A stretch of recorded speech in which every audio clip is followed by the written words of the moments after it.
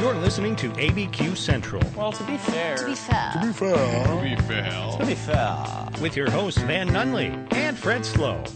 All right, this is going to be so good. 95.9 FM, 610 The Sports Animal. The cream of the crop. And TalkABQ.com. Turn it up! Turn it up!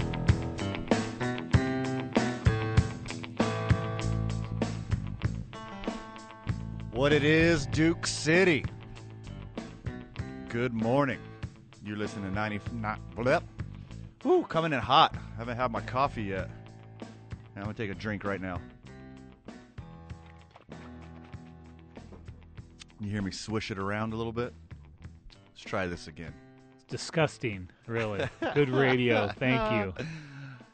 You're listening to 95.9 FM and AM 610, the Sports Animal. And the program in question is Dave & Buster's Presents ABQ Central, live from the @Talk ABQ studio. We are powered by New Mexico Pinon Coffee. We play on Team I-9 Sports, and we're getting strong with Evolve Strong. Happy Saturday, Albuquerque. Hope you had the best week of your life, because I did.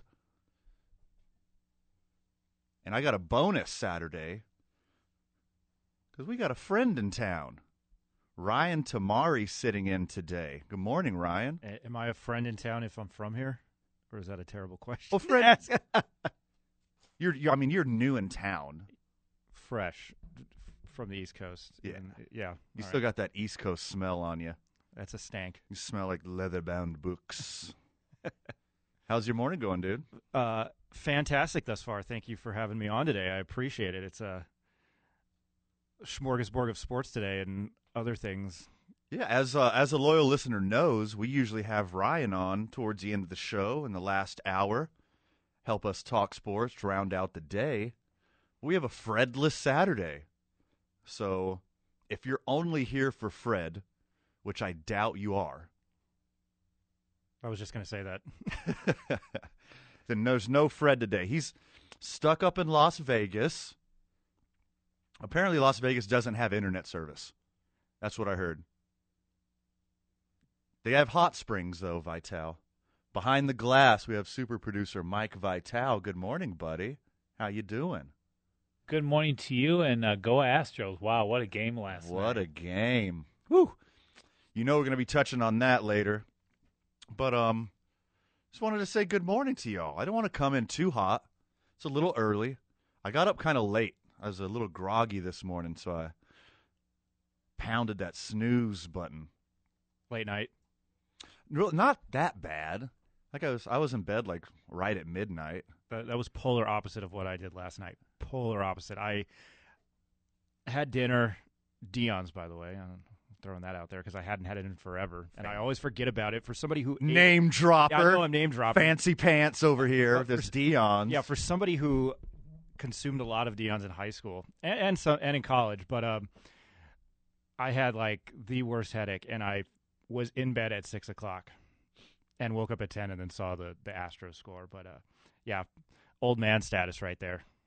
Well, I will get you caught up on all things Houston Astros, all things Jose Altuve, all things look at my wrist. It's my time, Carlos Correa. Heck of a game. Got very exciting at the end, too. But long story short, Astros are up 1-0. Got another game at home today before going to Boston. It quietly snuck up on me that this is their 5th straight ALCS appearance. Only it's three pretty baller teams. status. Yeah. Only 3 teams in the history of baseball. I learn something new every day. 70s Oakland A's, 90s Atlanta Braves, and now the 2010s and 20s Houston baseball Astros making history. I really want a rematch. I brought it up. That's the story, right? I have several friends that are Dodger fans, and this is a quote-unquote Dodger town. I mentioned that to a buddy of mine who's a big Dodger fan, and it was a text I sent him, and I was like, dude, I would absolutely love a rematch of 2017. I think it would be fantastic, and we can put everything to rest. Yes, exactly that. And now, whoever's playing the Astros have a leg up because their ace, Lance McCullers Jr., is out. I didn't hear that. Missed that. Yeah, I got some forearm swelling. If the swelling goes down and the Astros win the series, he might be available for the World Series matchup against whoever comes out of the National League. But Lance McCullers Jr., ace of the Houston Astros staff, is out for the American League Championship Series. You got to rely on your 2, 3, and 4 guys to be number ones. Worked out so far. Game 1 in the books. We'll hit on that later. In the 9 o'clock hour, we have Ring of Honor inductee Dontrell Moore. This is news to me. I'm pleased. Going to talk about his induction into Lobo lore. And we're going to talk a little Lobos football, too. 10 o'clock hour, we got CJ Chavez of Evolve Strong Fitness. As you know, Ryan, we are doing Sober October, and I was wildly tempted last night. I really wanted a oat soda last night, but how's it going thus far for I you? resisted. Doing great, man. Okay. I did 2-a-days all week, Monday through Thursday. I only got one workout in on Friday. I'm only getting one workout in today. And I think I'm going hiking tomorrow. Going to do an early hike before football because it's a rivalry game, Packers-Bears. Doesn't get any better than that. Man, I don't I'm so care excited. Forget Giants-Dodgers. It's Packers-Bears. I think the Giants-Dodgers is great. I have that as like probably 3 or 4, number 3 and number 4 rivalry. Number 1 in all of sports is Yankees-Sox, right? I had the pleasure of seeing it in person. Yeah? And it is – I would love to see it in Boston. I saw it in the Bronx, and I saw the Red Sox. David Price started, and he annihilated them. And saw them win like saw Red Sox win 9-1 when I was living back east, and I went with a buddy of mine. Let's do a best rivalries. Let's do a best rivalries segment later. I wanted to talk about something right now that's kept me up last night. I had a weird night of sleep. Like as soon as I closed my eyes last night, I crashed out. But I'd wake up like on the hour every hour, and the inside of my bicep was itching, and I didn't figure it out until this morning. I got bit by a friggin' spider last night. I got a spider bite.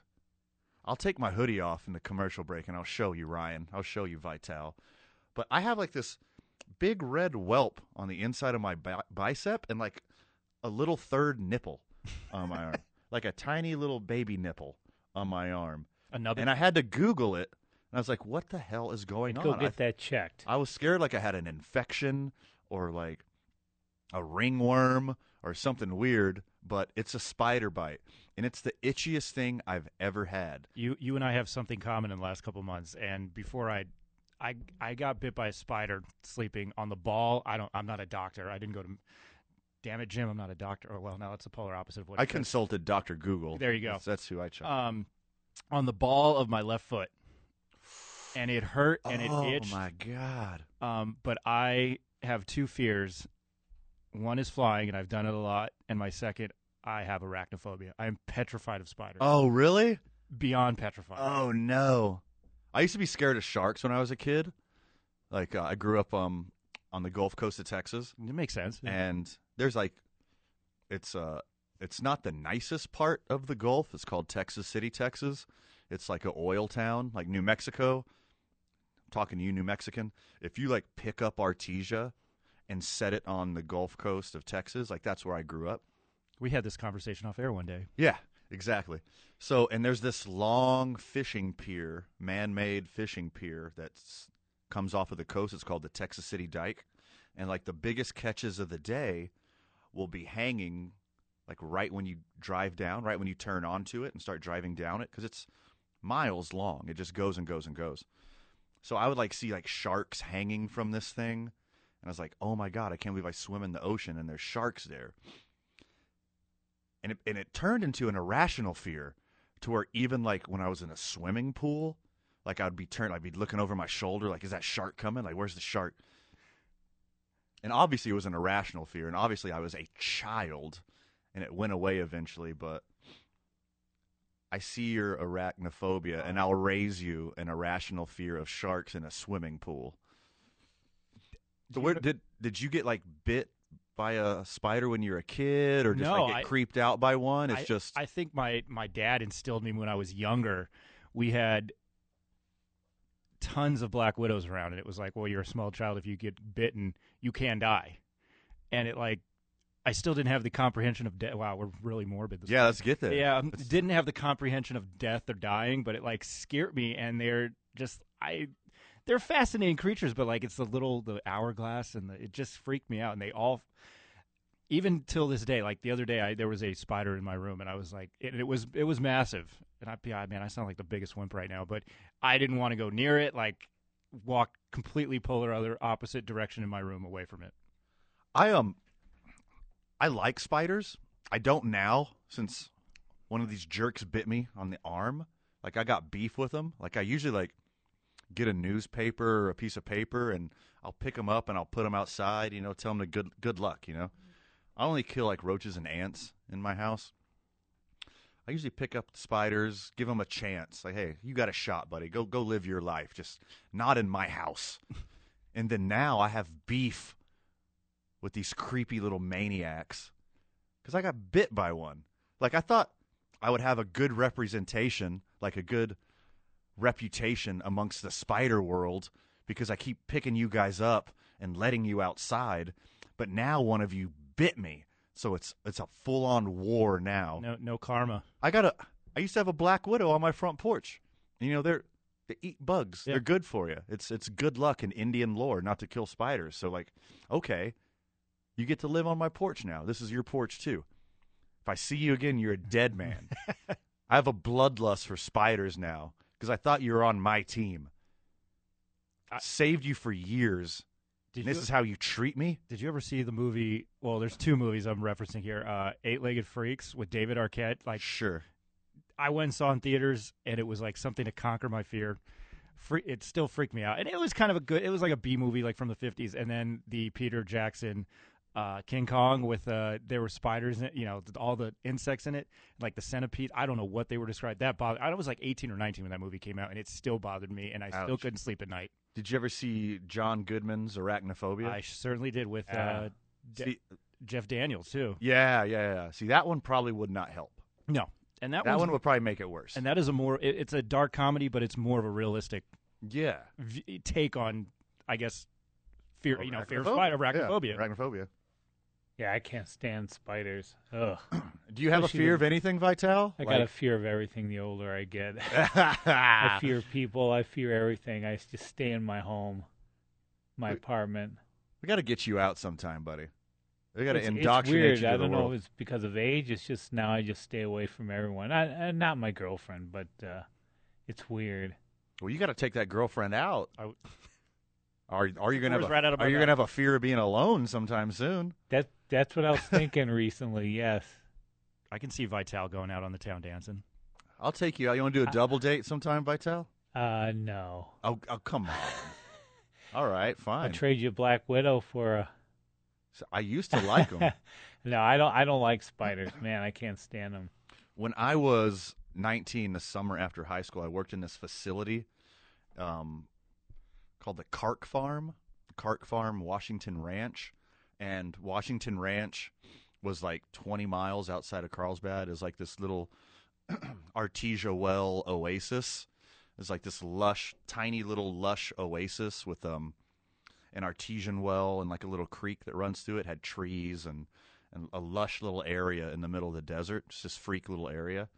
And driving out there, there'd be a certain time of the year where when it rains, all the tarantulas would go on the other side of the road to the high ground. And so the highway would just be littered with like tarantula carcasses. In southeast New Mexico. Correct. I did not know this. Yeah, it's crazy out there. So I would just like pull over on the side of the road and like pick up tarantulas and play with them. Like they're very friendly and docile, like until they're threatened. And I just like pick them up and play with them. They're like fuzzy and adorable and like these fun like brown and gray and like cream colors. There's like a bunch of different ones. And they're cute little sweet things. And like I have very fond memories of like playing with spiders. Not anymore. It's all on war now with spiders. World War III? Okay, more sports talk, less spider talk when we come back. You're listening to ABQ Central on 95.9 FM and AM 610, the sports animal. 2-2 to Correa. Bust it! Left field! Paula Lacalle! 4-3! Carlos Correa! It's his time! Woo! Chills. Got chills just hearing it again. Call was brought to you by the Astros Radio Network. Welcome back to Dave and Buster's Presents ABQ Central. Live from the At Talk ABQ studio. We're powered by New Mexico Pinon Coffee. We play on Team I-9 Sports, and we're getting strong with Evolve Strong. You heard it there. Go ahead, Homer. Carlos Correa made it 4-3 for the Astros last night. The swag dripping off of this human being just stood there and admired that home run while the home crowd goes bonkers. Looked towards the bench, tapped his wrist, said, "It's my time. Let's go," and then trotted the bases. I think the White Sox woke up your team here with that sign stealing scandal. Oh, my God. They awoke a sleeping giant, didn't they? That was the dumbest thing they could have done. Don't give the best offense in baseball chalkboard material. That's why Dusty Baker was brought in to manage them, because of his reputation as being a by-the-book rules kind of guy. Not even kind of guy. That's who he is. Except for the whole steroids thing. Let's not, yeah. Besides that. When you talk about baseball, side note, you just get, everything's like so hypocritical. Like you can defend one team and then it's like, well, they were doing X, Y, Z. Yeah. It drives me nuts. I had a conversation with a guy about the Astros and he was talking trash about the Yankees. And I was like, well, it's just the circle of baseball life, I guess. 100%. Why do you think the Yankees signed Carlos Beltran?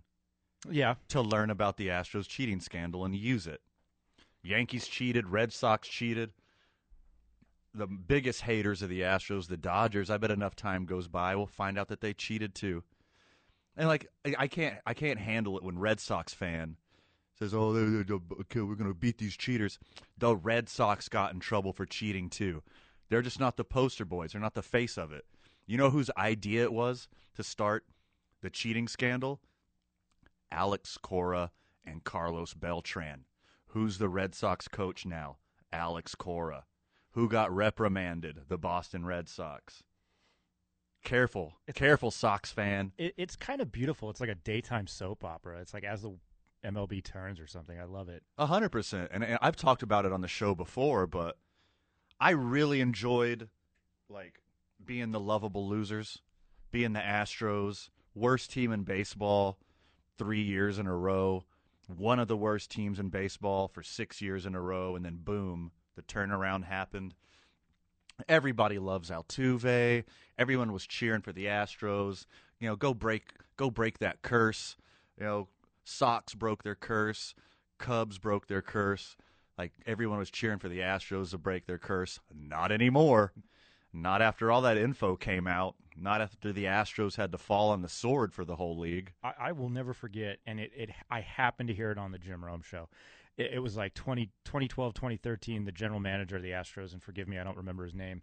He went on there and said, "This is a work in progress. Give us 4 to 5 years, and we will be in the postseason." And sure enough, like 2 or 3 years later, they were in the wild card game in New York, and then in 2017, they win the World Series. Yep. Regardless of what you think they cheated or not, or they're just part of the system, I thought that was pretty awesome and pretty ballsy to say, like, hey, we're going to be in the postseason 3-4 years, and they were there and they won. Yeah, that was Jeff Lunhow. He set that whole thing up. They got him from the Cardinals. He really embraced the money ball. It was more of a hybrid of the A's playbook and the Cubs playbook. It's like big money ball. But yeah, like he said, watch that this is going to take 5 years. Be patient with us for 5 years. In 5 years, going to be in the playoffs. 5 years they're in the playoffs. 7 years they won the World Series. I mean, Even Sports Illustrated predicted it. They put George Springer on the cover of Sports Illustrated and said, "Your 2017 World Series champions," and that was bonkers. Yeah. But yeah, anyways, here they are. Houston Astros in the American League Championship Series for the 5th year in a row, one of 3 teams in the history of baseball to do it. And you could claim cheating all day. Okay? They got busted for it. They did it in 2017. They 100% did it during the regular season. They may or may not have done it during the playoffs. I can't hear any evidence on game footage in the playoffs, but they got busted during the regular season. Most people copped up to it. It's over. They got fined. But hey, guess what? 18 lost to the World Series champions. 19 made it to the World Series again, all the way to Game 7 to lose to the World Series champions. And I don't think anybody saw that coming. 20 The Nationals. American League Championship again. Lost to the Rays, who lost to the Dodgers last year. And here they are for the 5th year in a row, one up on the Boston Red Sox. And Hernandez and J.D. Martinez are former Astros players, Yes. if I remember. The 2 best, two best is subjective. But Kike Hernandez and J.D. Martinez both came up in the Astros organization, both killing it on the Red Sox. That's unreal. Isn't that crazy? That just shows the dominance of their farm system and speaking the truth 10-plus years ago. Sure, no doubt. So Game 1 was a thriller. Astros score 1 in the first inning, play some small ball, get a walk, get a hit, move a runner over. That's unheard of these days. Sack fly, go up 1-0. And then in the 3rd inning, starting pitcher Framber Valdez gets in trouble. Couple runs given up. They chase Framber Valdez. Sox go up 3-1. And then the bottom of the 6th inning, and it was so perfectly timed that Fox's coverage of the Jose Altuve at bat, they showed his hot zone. So high middle, middle, inside middle, and upper inside middle are his hot zones. And they're saying, don't throw the ball to Jose Altuve with men on base in this area. In the very next pitch, homeboy hangs a slider right down the middle of the plate, and Jose Altuve knocks it into the Crawford boxes to tie the ball game 3-3. Crowd goes crazy. You get your home field back again, and then that sets the stage for the call you heard at the beginning of this segment where Carlos Correa just obliterates a ball and stands there admiring it and then taps his wrist and says, "It's my time. Let's go." There is nothing as dramatic as a postseason home run or base hit. To me, it's because every bat, every pitch, it all matters. I know we got to go to break in a minute, but a couple fun facts before we go to break. Jose Altuve and Carlos Correa are 2 of the top 5 most clutch performers in the history of the postseason. Jose Altuve has 20 postseason home runs. 11 of those 20 postseason home runs are to tie or go ahead in a baseball game in the playoffs. That is clutch. Carlos Correa has 4 go-ahead home runs in the 7th inning or later. That's the most in the history of baseball. Watch out for these Astros bats. Love them or hate them. They are a talented bunch, and they are fun to watch. Back with more baseball talk. You're listening to ABQ Central on 95.9 FM and AM 610, the sports animal. Welcome back, Burke. You're listening to Dave and Buster's Presents ABQ Central live from the At Talk ABQ studio. We're powered by New Mexico Pinon Coffee, and we play on Team I-9 Sports. And all through the month of October, we're getting strong with Evolve Strong. I would like to think I'm getting strong other months, but I'm not sober other months. And I'm not eating sugar other months. And I'm not exercising from home other months. I went on this healthy eating kick, and then Thursday Night Football and then Game 5, went over to a buddy's house to watch both games. Halloween candy, and I don't drink much soda or cola. And I had, I don't know how many glasses of Barks root beer. Oh, I'm a root beer guy. Yeah, I love root beer. Yeah, I love it. And then we had Detroit style pizza from Pizza Hut.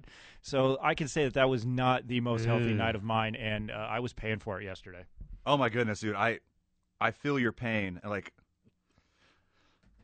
I know it's coming. I know I'm getting loose, like early in November, because I got to make up for all the month of October. But I still want to like take this healthiness and like, except for Thanksgiving Eve, Thanksgiving Day, Christmas Eve, Christmas Day, I want to keep this momentum going all through the holidays, all through the winter, and look like a beer belly Adonis next spring and summer when it's time to take that shirt off. I've never had that feeling in my life. I've said it a million times. I'm the most fat, skinny, disproportioned man you've ever seen. Hey, man, it's gotten worse as I've hit 30.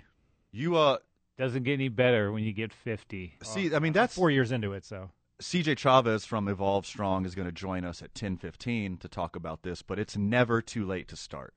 It's never too late to make that first step, go to that first class, start that first exercise class, go to that gym. Because the hardest part's consistency, right? Like, I actually enjoy exercising as long as you mix it up and it doesn't get boring. I actually enjoy eating healthy because when I exercise and eat healthy, I don't feel bad about having 6 beers, which I do often. I don't do that this month because we're doing Sober October with Evolve Strong. Check out evolvestrong.com. That's EVOLV strong.com.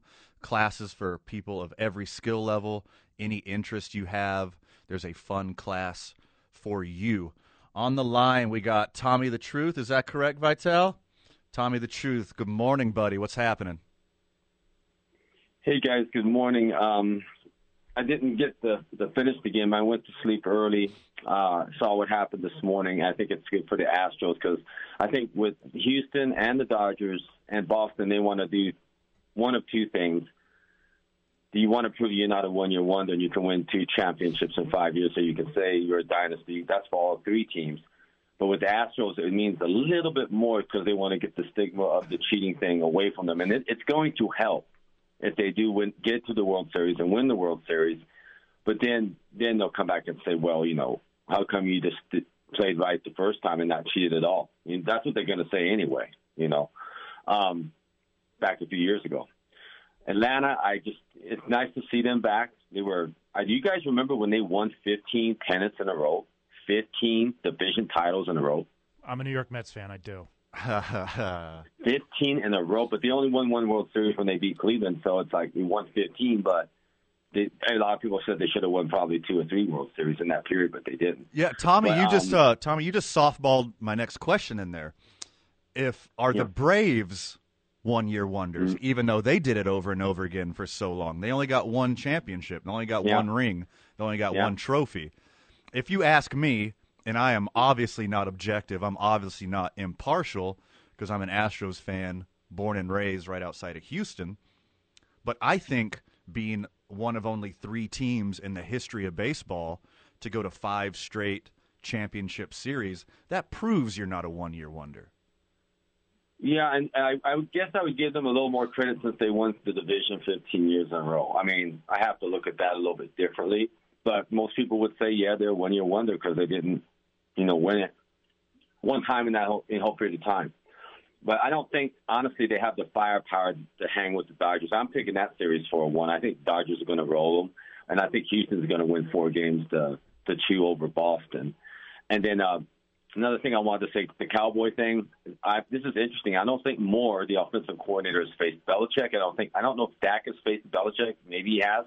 But this will be interesting because who can solve an offense like Belichick?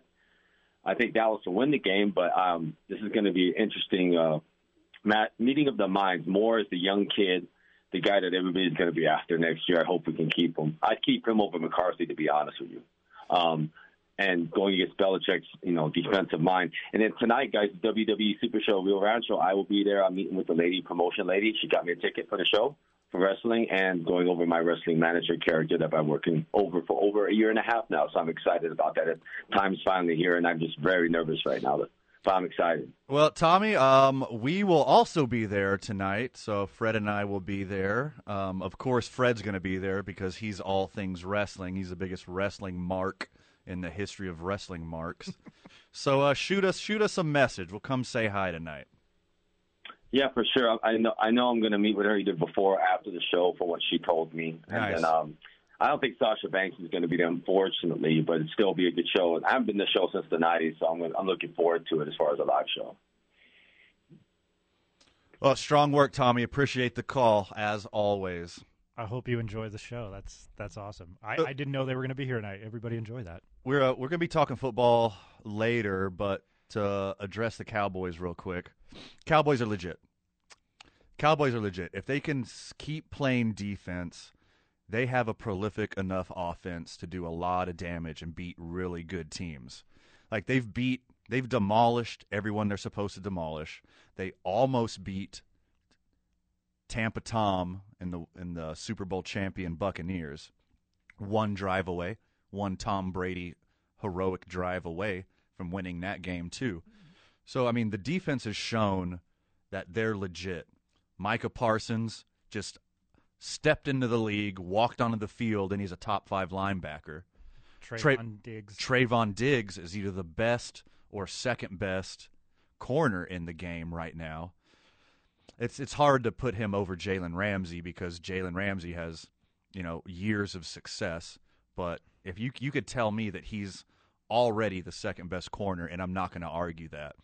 Yeah. So if the Cowboys keep playing defense, they're going to do a lot of damage. So I could see them winning the NFC. I really could, and I don't know.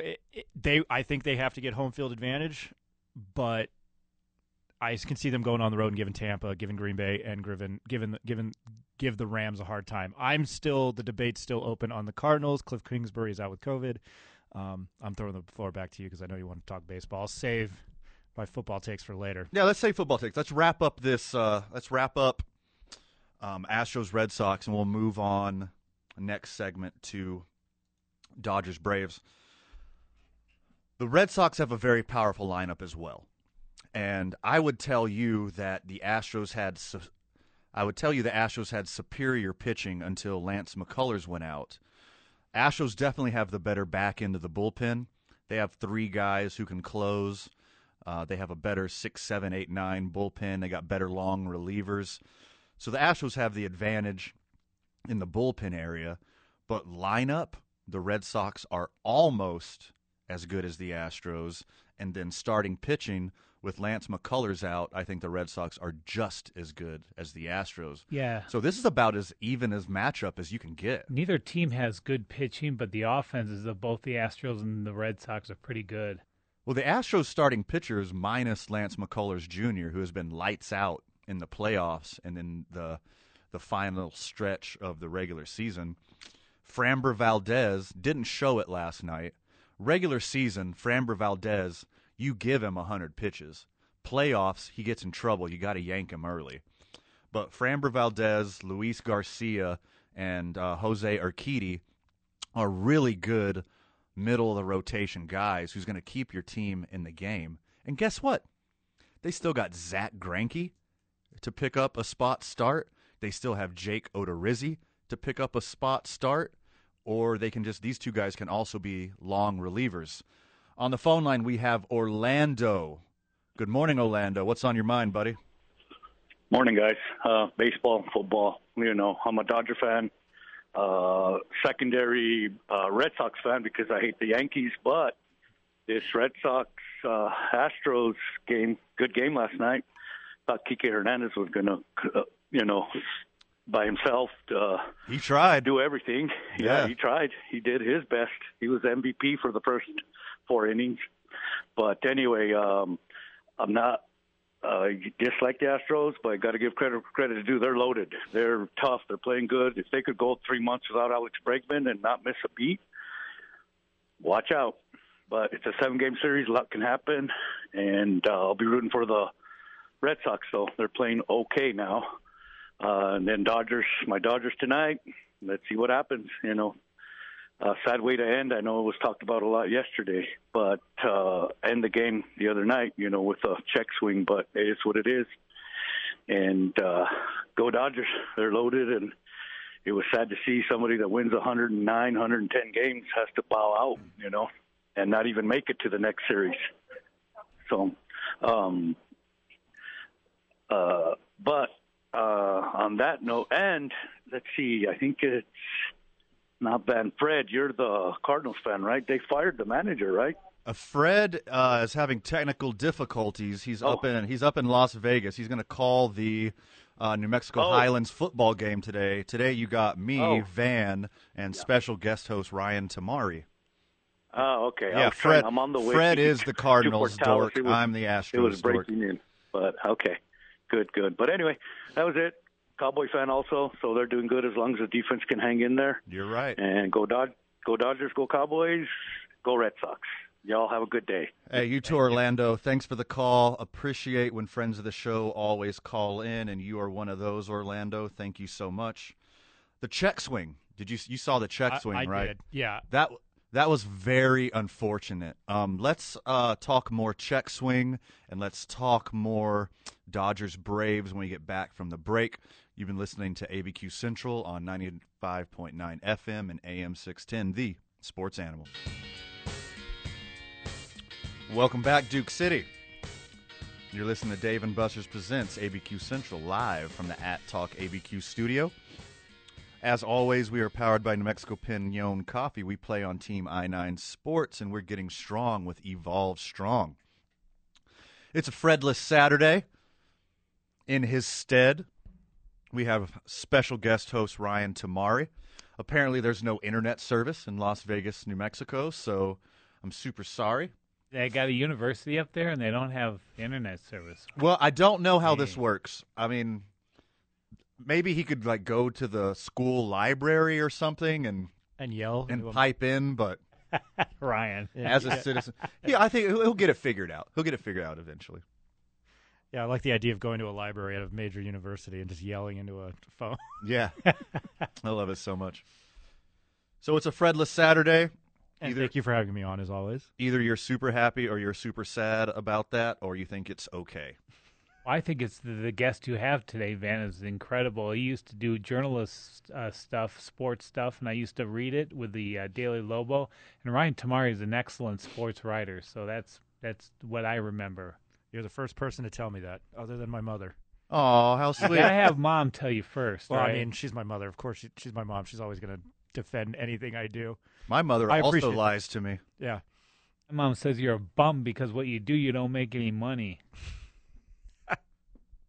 My mother tells me old school Italian, right, Ryan? That's what I get. I am going to tell you this. My last name sounds Italian, and I am not Italian. I can tell you're not Italian by your face. I can tell you're not Italian by looking at you. Yeah. All right, check swing. Check swing heard around the world. The last strike of Game 5. Your baseball future hanging in the balance. Chance for immortalcy. Chance to move on to the National League Championship Series and eventually the World Series.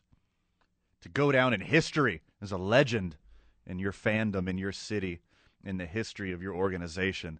And it ends on a check swing. And it wasn't. It was by far one of the worst calls at the worst moment in the history, not of baseball, probably of sports. It's up there for me. You cannot make that call at that moment. But that's a judgment call, though. But it is a judgment call, and I know it's like a human element, human error call. The thing with Major League Baseball is you can review certain calls and you can't review other calls. This is a call that you can't review. Yeah. To me, it's a call that should be reviewed. I don't have a dog in this fight. I really don't care for the Giants. Not saying I'm a Dodger fan because I'm not. if you're a baseball enthusiast or you love baseball and you watch baseball a lot, this Giants team was fun to watch. They came back a lot this year, and they played great chemistry, and Gabe Kapler had them everywhere they needed to be to win those 109 games. But this is not a call that you lose a series on. It should have been a ball, and he should have gotten another pitch. You let the kids play, right? Yes. You don't end a baseball game on a check swing unless it's absolutely blatant. And it adds more to the rivalry and how many games they won. Absolutely. And, you don't end a football game on a pass interference, right? You don't end the football game on a penalty. You let them play unless, again, it's blatant. If he grabs his face mask and drags him to the ground, if he horse collars them, if he pushes them out of the way, if you're battling for a ball, let the kids play on the last play of the game. Same thing with this last swing. Unless it's absolutely blatant and he 100% swung, don't end the game. Don't let the umpire end the game. You can see from video, though, that he broke his wrist, and to me that said a lot, though. Well, the bat didn't... His wrists were in the zone. The when bat it broke. didn't cover... Didn't move the bat. The bat didn't go past the plane. And that's usually the standard, right? And it's not the rule. The rule in the book is very simple, but it's also very subjective to the views of the umpire. It's if you obviously offered at the pitch. So you don't have to have the bat go forward, which is basically the replay standard. If the bat crosses your hands and goes forward past the plate, that's what people usually think a check swing is. But let's say you don't let the bat cross the plate and your hands move forward past your hips and then you pull them back, that's also a check swing. So if you obviously offer at the pitch, that's a check swing. The standard isn't just the bat going past the plate, but his hands never got in front of his body and the bat never got over the plate. So to me, that was an obvious check swing. Even like the naked eye, the first time I saw it, I was like, check swing. And then first base ump pumps up that fist, ends the game on that call. I was watching the game by myself, and every now and then when I'm watching a sporting event by myself, I will make like a, whoa, hey, like a noise. And I did that Thursday night when the first base, when he put his hand up, I went, whoa, like yelling out loud, because and to piggyback off what you were saying, not that I've played in Major League Baseball, not that I've made the big leagues, but my little league career and the little baseball, that I played and trying out in high school, I was always taught that if you broke your wrist, it was a strike. I did too. That's what I'd always thought. I liked what you had just said, Van. I'd never really heard, but yeah, the bat. To me, Wilmer Flores did not break his wrist. Yeah, the bat went pretty far down, like over the plate. But to me, you just don't. I know it's been the talk the last 48 hours. You just do not make that call at that time, given all the circumstances revolving around what this game not only meant to Major League Baseball, but the Bay Area and SoCal. You don't end a game like that. Yeah, agreed, completely. And maybe the umpire wasn't paying attention. Yeah, there's that. Maybe he was thinking about something else. This happens. He was thinking about happy hour after the game. Sure. I mean, you don't let a 109-win team, like one of the best regular season teams in recent memory, both of them have to leave. Yeah, with the wild card game, they were both 109-win teams. You don't let a team end their season in that manner. Because to me, baseball dork who watches a gross amount of baseball games, to me, blind eye, immediately in the moment, easy check swing. Wasn't even close. And then the highlights. One play doesn't highlight the whole series, though, in general. I thought it was a great series. It was. Yeah, it was wrong. It was a bad call. It was a bad call, and you don't want to end it like that. Yeah, and he should go back to doing Little League. And Wilmer Flores, the catcher who was batting at the moment, was under 200 for the year and under 100 for the playoffs, and he was batting against Max Scherzer, who's probably the best or second best pitcher of our generation.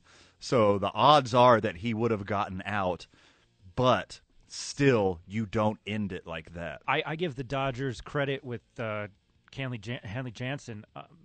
In the 8th, he got out Buster Posey. He got out the top of the order. Dontrell Moore, Lobo legend, will be joining us at 9:30. CJ Chavez from Evolve Strong Fitness will be joining us at 10:15. Cameron Illich Welch, who is going to be the star of Rocky Horror Picture Show, awesome, will be joining us whenever the hell he wants to come in because he's the star. We'll be back with more ABQ Central on 95.9 FM and AM 610, the Sports Animal. Hour 1 in the books. 'Twas a good one.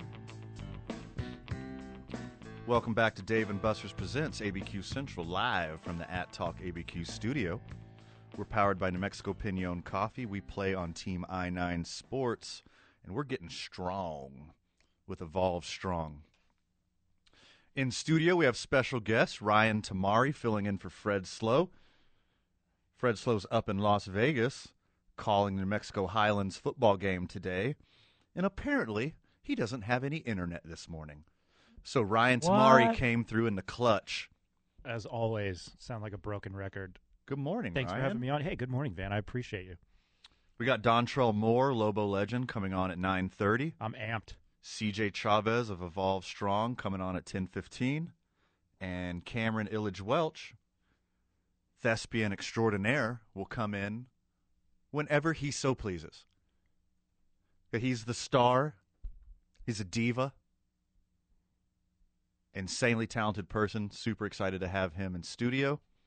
He'll come in whenever he wants. So just going to show up. It's going to be a surprise. We'll see. I wish I brought that kind of clout. Well, one day, maybe. Little practice, you'll be talented. That's something. I'm kidding. You're amazing already, Ryan. Oh, I appreciate that. Speaking amazing, super producer Mike Vitale behind the glass. Good morning, Mike. Good morning. I know you're an Astros fan, but I hate all the teams that are in the Final Four of the Major League Baseball. What team to you is your least favorite? I mean, you got the Dodgers. Everyone's sick of them. The Astros because of their past scandals. The Red Sox and the Braves, they're so regional, nobody cares. There's more Braves fans than you think, but Vitale, I love that. Well, hold on. Vitale doesn't even believe what's coming out of his mouth. He's just bitter about his Brewers. Hot take, Vitale. That his too. Brewers lost to a Braves team without their best pitcher and best hitter. Stupid small ball, and then their ace reliever punches a wall for Milwaukee. I pick the Brewers too, Vitale, so you're not alone in your disdain. And the rest of America. But MLB loves this. Except for the Yankees being in there, you got 3 out of the 4 biggest franchises, 3 out of the 4 biggest fandoms. Braves, millions and millions of fans. They travel very well. Dodgers are probably the biggest besides the Yankees. Red Sox, which are probably the biggest besides Yankees, Dodgers, Cardinals. Mention the Braves. And then the biggest villain in the history of sports, the Astros. This is a great Final Four. I don't know what you're talking about, you maniac. You jilted lover. I am. No, if I had to pick a team here in the Final Four, I like what the Dodgers have done all year. They've had the right guys step up and make plays. And pretty much Cody Bellinger-less. Yeah. Until when they needed him the most. No Max Muncy. Yep. Max Muncy might be back if they win this series. But having Cody Bellinger getting a timely hit and being as confident as he was, that's huge for the Dodgers. And the Braves, watch out. The Braves have pitching. The Braves have a bullpen. You think that the Braves would have been the wild card team if you just looked at the records. It's 106-88. I mean, the NL East was just a dumpster fire being pushed down the end of the road towards the end of the season. It was horrendous to watch. 2/3 of their season, they were under 500. It was almost 100 games that they were under 500. Ugh. To me, the NL East this year is like, who didn't want to win it? It's like everyone tried to not win baseball games. They had a very low runs per game average. People kept getting injured. They kept losing to each other. I mean, look at the Mets. Yes. As I bring in the homerism or being a homer, at one point through like June or July, they had the average least amount of runs per game, and it was like 3. It was pathetic. Wow. Yeah. Every team in the league was pathetic. You want to meet the Mets? No, I don't. The Marlins came out hot at the beginning of the year, and then they turned into the Marlins. And they have talent. Yeah, the Marlins are going to be good for a long time, so watch out. Face it, Ryan, the best part of the Mets season was the couple of your players giving the finger to their fans. Oh, you mean the thumbs down? Oh, yeah. Yeah. It's very, I mean, speaking from my roots being from New Jersey, but it's very Queens. Nah. The Mets fans, and I mean, they're beloved, but it was funny to me that Javi Baez and Francisco Lindor were just thumbing them down. I don't know what you call it. Well, see, I don't hate them for that. I mean, we touched at that at great length on the show, but I'm not as mad at that as most people are. Like, support your team. Yeah, that's how I felt. You're giving away home field advantage. Support your team. If they're struggling, help them get out of it. If you're just booing them every at bat, what do you expect them to do? What do you expect them to think? If I would have been at Citi Field and they did that to me and I was low enough to see that, I'd be like, yeah, you know what? Yeah, do that to all of us in Mets Nation or whatever, that seventh line RV, whatever they call it. They're out in right field, whatever they call them. But yeah, I'm all on board with it. I think it's, even if I wasn't a Mets fan, it's outstanding player-fan interaction. I'm into it. Yeah, it was like a race to the bottom in the NL East. Like, no one wanted to win the NL East, and the Braves survived. I'd rather see the Braves than Philly, so kudos to the Braves. Thank you very much, Freddie Freeman. But the Braves did survive, and the Braves did beat the Brewers, which I thought were a perfectly built National League playoff team. 3 dominant starting pitchers, a great back end of the bullpen until Devin Williams showed his idiocy and punched a wall, celebrating, broke his hand, drunk, celebrating the day that they clinched the division, not a day they took a bad loss, not a day his wife left him, not a day his dog died, the day they won the division, punched a wall and broke his hand. So I thought the Brewers were really put together well for a National League playoff run, but the diminished Braves did what they had to do and beat them, and now they made it to the NLCS to face the absolutely loaded Dodgers. Even without Kershaw, even without Muncy, the Dodgers team is loaded on paper, and they look like a huge favorite. Gavin Lux, Bellinger's back. And the king for them right now is Mookie Betts. I mean, at one point, he was the only person who had a hit for them Thursday night. He was 3 for 3, and other than that, that would have been a perfect game. But it's just next man up. You mentioned no Kershaw. Well, here's Max Scherzer. Yeah, got Max Scherzer. They got Urias. They got other really good, strong contributors in the starting. Buehler. Walker Buehler's a stud. I mean, short rest, throws 71 really good pitches, only gives up 1 run. Like, Walker Buehler's a stud. Get over it.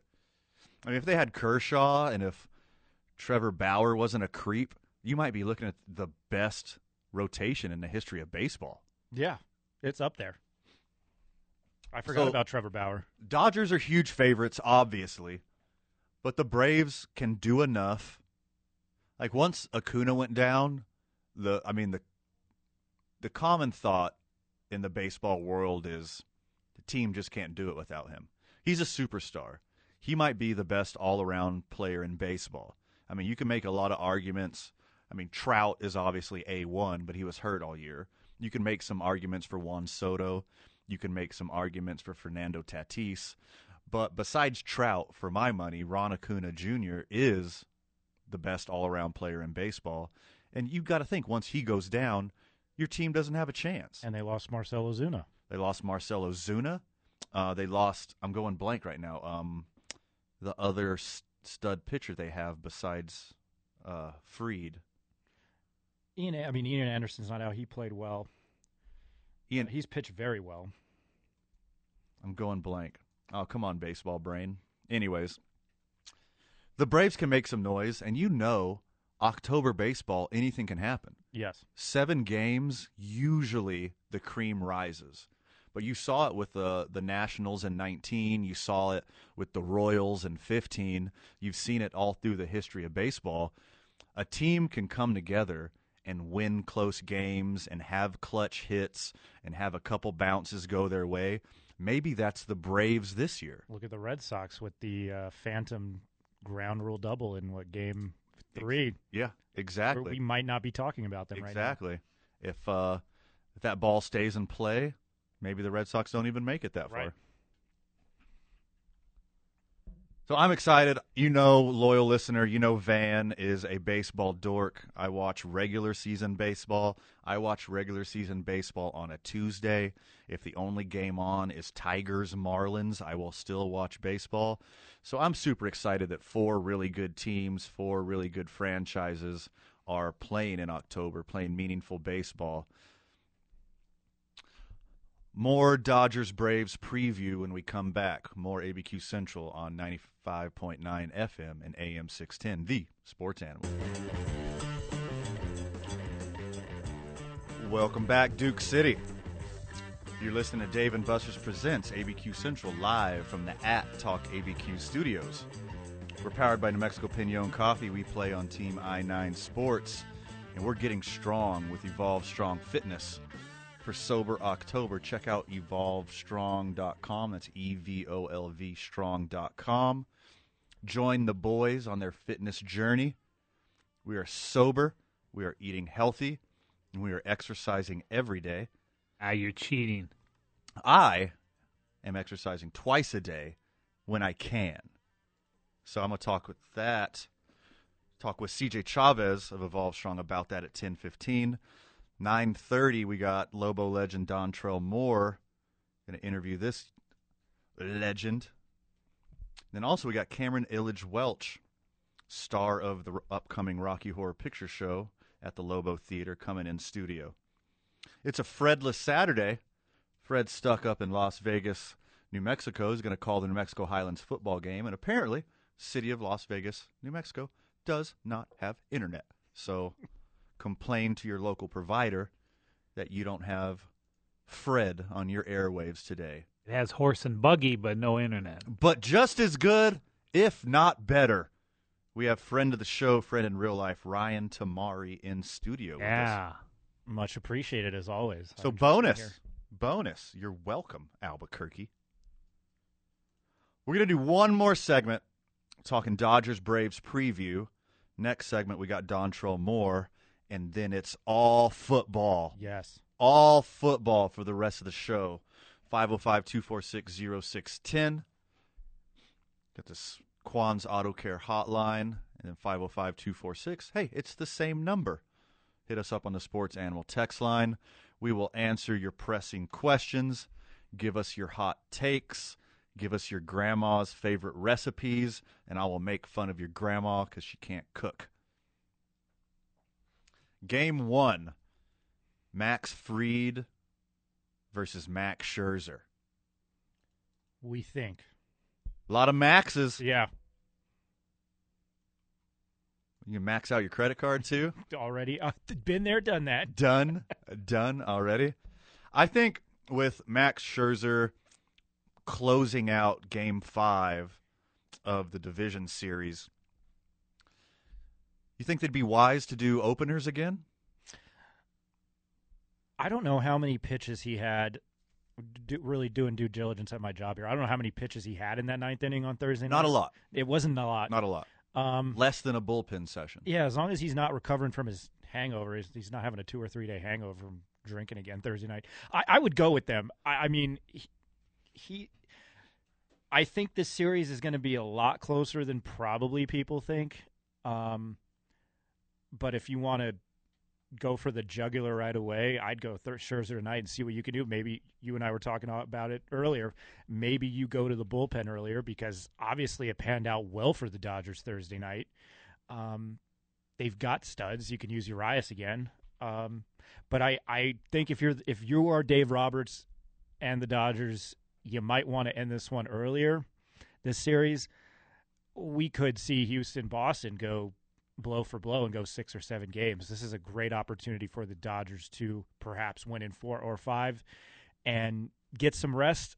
Now that could be, a gift and a curse. We've seen it happen where a team gets hot and they get on a break and they have to play in the World Series after a week off. But this is, to me, I personally think it's going to be a better series. But if for the Dodgers with their health, they probably want to try to end this early. Yeah, I agree. They got to steal a couple early. You have to steal one on the road if you don't have home field advantage, and especially a team like the Dodgers who they got strangers in the outfield. Their whole outfield was not on the team at the All-Star break. Yeah. The entire outfield. Eddie Rosario, Jock Peterson, Adam Duvall, Orlando Arcia. These are all midseason pickups. Yep. And Jock, look at what Peterson did. Yeah. He game 2, game 3, I forget which one it was. The hero of the series. The 3-run home run, and that was the only run scored of the game. Yeah, you got one of the best players in baseball, Ron Acuna Jr. You have perennial all-star Marcell Ozuna out. You got Heredia, who was a good fourth outfielder fill-in guy. He's out. At the reigning MVP, Freddie Freeman. Freddie Freeman, I mean, he can hold up a team, but you have to have a whole team in the playoffs. One player does not a team make, i.e. Mike Trout in the Angels. Angels have had the best player in baseball for a decade. And look where it's gotten them. And now maybe the second best player in baseball. Shohei Ohtani. Yep. Yeah, the Angels are going to be good in the future. They're a couple pieces away. Obviously, they need pitching, but you want to see Trout and Ohtani in the playoffs, I would right? absolutely love it. I feel so bad for Mike Trout. Astros ain't going anywhere, so they got to win the wild card next year. Gotcha. But look, the Braves can do damage.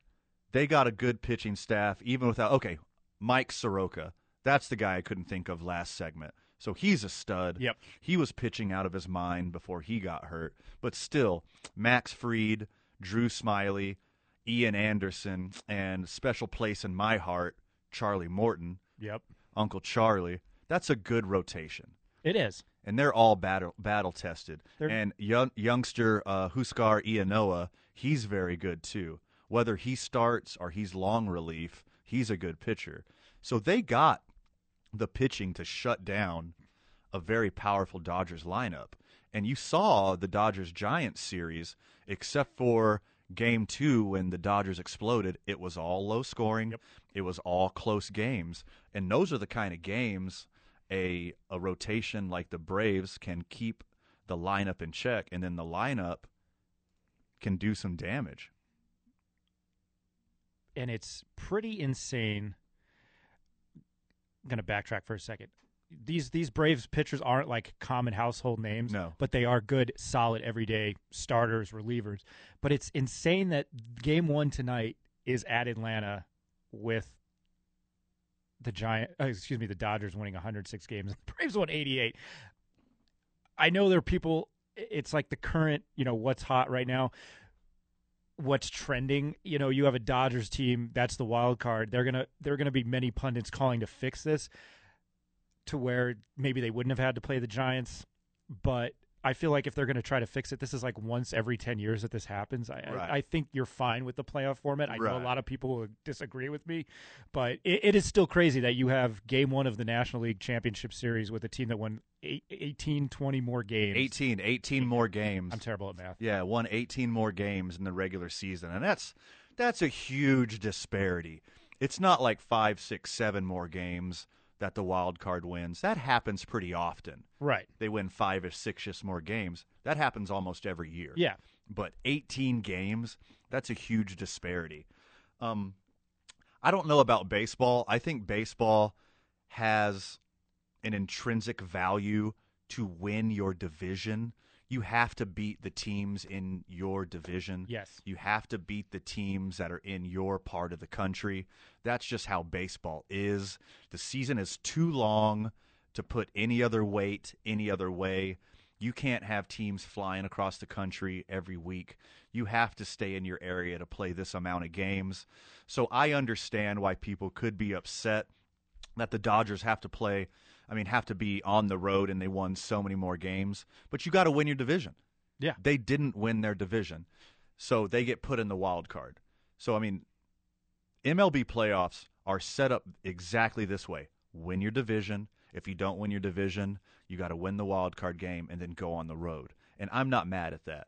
If you want to shuffle it up and do rankings based on wins and losses, I think that works in the NBA. Yeah. I think that works in hockey. I think that I kind of like the way the NFL is already, but it doesn't work in baseball. In a weird way, though, this plays to the Dodgers' advantage by having 2 games on the road to start. You could be up 2-0 or the series is tied 1-1, and you go back to Chavez Ravine and you have the 3 games, and they could close it out in 4 or 5. I could see that. Yeah. I could see that happening a million times over. So I'm a fan of 2-2, 1-1-1. Yeah, I like that. The championship series and the World Series, I like 2-2, 1-1-1. 2-3-2.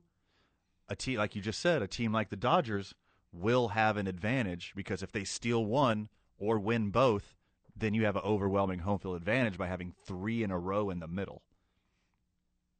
That just plays there. That's going to be a super interesting series, though. I mean, watch out for the Braves. The Dodgers are the obvious favorites. The Dodgers are loaded. Even with their injuries, the Dodgers are big favorites. We're going to go to break, so we have a full segment with Lobo legend Dontrelle Moore being inducted into the Ring of Honor today. We're going to talk Ring of Honor, and we're going to talk Lobo football. Dontrelle Moore, when we get back, you're listening to ABQ Central on 95.9 FM and AM 610, the Sports Animal.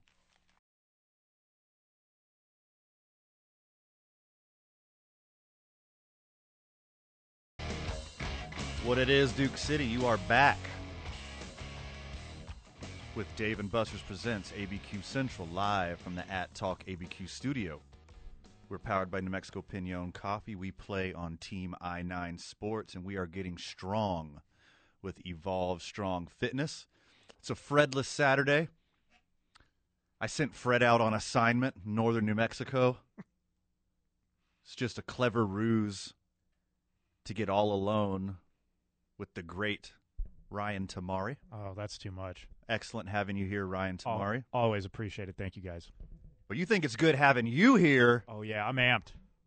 It's good having Lobo legend, owner of 16 school records. Most of them will not be challenged. The D-Train himself. Choo-choo, baby. What it is, D? How's it going, my man? How's it going? Good, man. How you doing? I'm blessed, man. You know, it's kind of surreal listening to you kind of rattle off some of that stuff. And the reality is, I think, the media relations people just pulled out that number 16. I think it's upwards of like 30, 25 records. See, this is why we love interviewing you, man. You bring that heat immediately. I'm sorry. Owner of 30-plus records in Lobo lore. Dontrelle Moore, excuse me. Could you ever find it in your heart to forgive me? Dontrelle, you are hours away of being enshrined into Lobo history. Are you nervous? Are you ready? You got your suit pressed? What's going on, man? How you feeling this morning? I feel great, to be honest. About to have some breakfast here in a little bit. Breakfast of champions.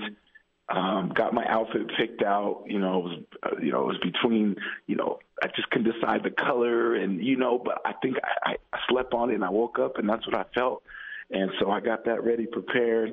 I'm excited and a little nervous. I think the nerves are because it's kind of been like a long time coming in my mind. I'm like, is it happening? Am I going to wake up and like, psych, it's not really happening till next year, or something like that. But I'm pumped. I really am. It's go time.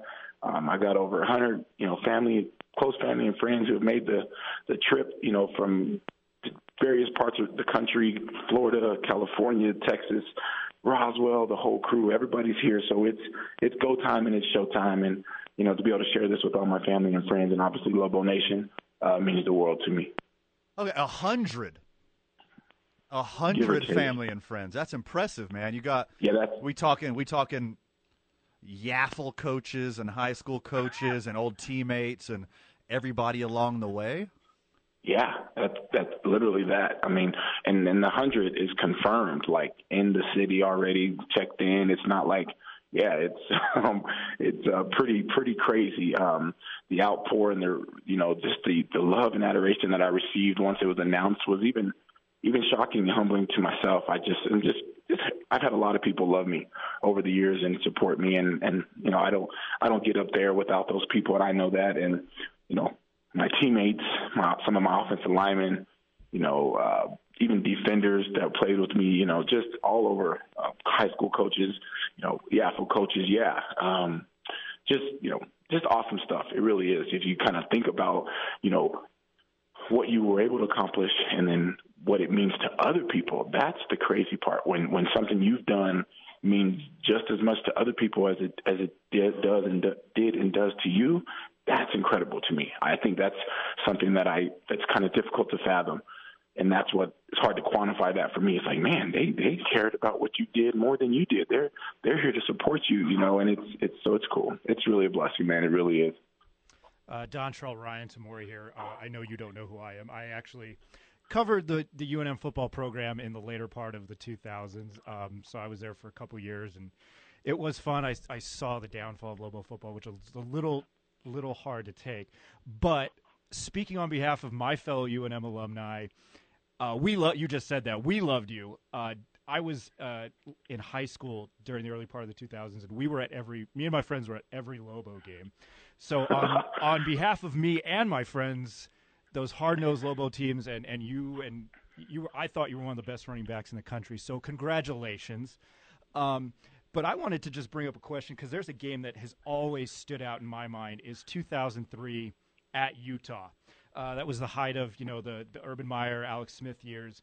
You guys went in there and kind of beat them up, and you got out of there with a win, with them being 24th in the country, 23rd or 24th in the country. 23. 23. Okay, I make sure I got to get that right. What is? I mean, you had an outstanding career, but that game, what does that mean to you during your tenure, especially being with Coach Long and that foundation of those years as UNM football? I mean, you bring up one of the top 5 games for us that I can remember in that era of football. They were 23rd in the country. We go in there, and we have 3 running backs rush for over 100 yards. Dominated. We dominated them. It wasn't even close. I think we ended up winning by like 20, and the score was not indicative of the game. We dominated them. So that was kind of Lobo football, right? Like, we had those games where we didn't quite play as well as we wanted to, but we were in every game. And then we beat teams that thought we weren't going to beat. You go to 2005, we beat Missouri at Missouri, and so, but yeah, that era of Lobo football was just awesome. That game was just kind of what we did. We dominated them on defense. We held them to, a low number of points, and then we dominated the line of scrimmage. It was unbelievable. So that, to me, is when I think back to like a Lobo era, it's those kind of games. It's the Colorado State game on ESPN where I had 242 yards and we beat them, and they were, I think, 19th in the country or whatever. And it's just those kind of games, right? 40,000 people in the stands, and just a lot of amazingness going on. So for me, I'll say to you, I appreciate that. All the love is partly why this is still so surreal, because all the love, like still right now, I felt it in your voice, Ryan, when you were talking. You were still getting excited, like you're about to come watch me run scores today, right? And so I still feel that. I still feel that love around the state, and it's awesome because people remember just how awesome it was to be a part of something great. Now, we didn't win 10, 11 games. We felt like we could have when we look back, but the reality is we played hard, we loved our community loved us, and it was something enjoyable to watch. So, now fast forward, here we are 15, 20 years later, and to be enshrined and to be basically it's the culmination of all those games that you and your friends went and watched is now what's kind of going on, and now they're thanking us and thanking that era of Lobo football. So it's just awesome.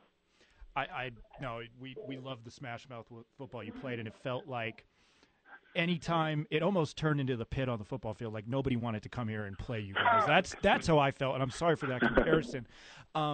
And I'm sure you've heard this all week. I'm just asking on a personal level, what does Rocky Long mean to you, and are you happy to have him back as defensive coordinator here at UNM?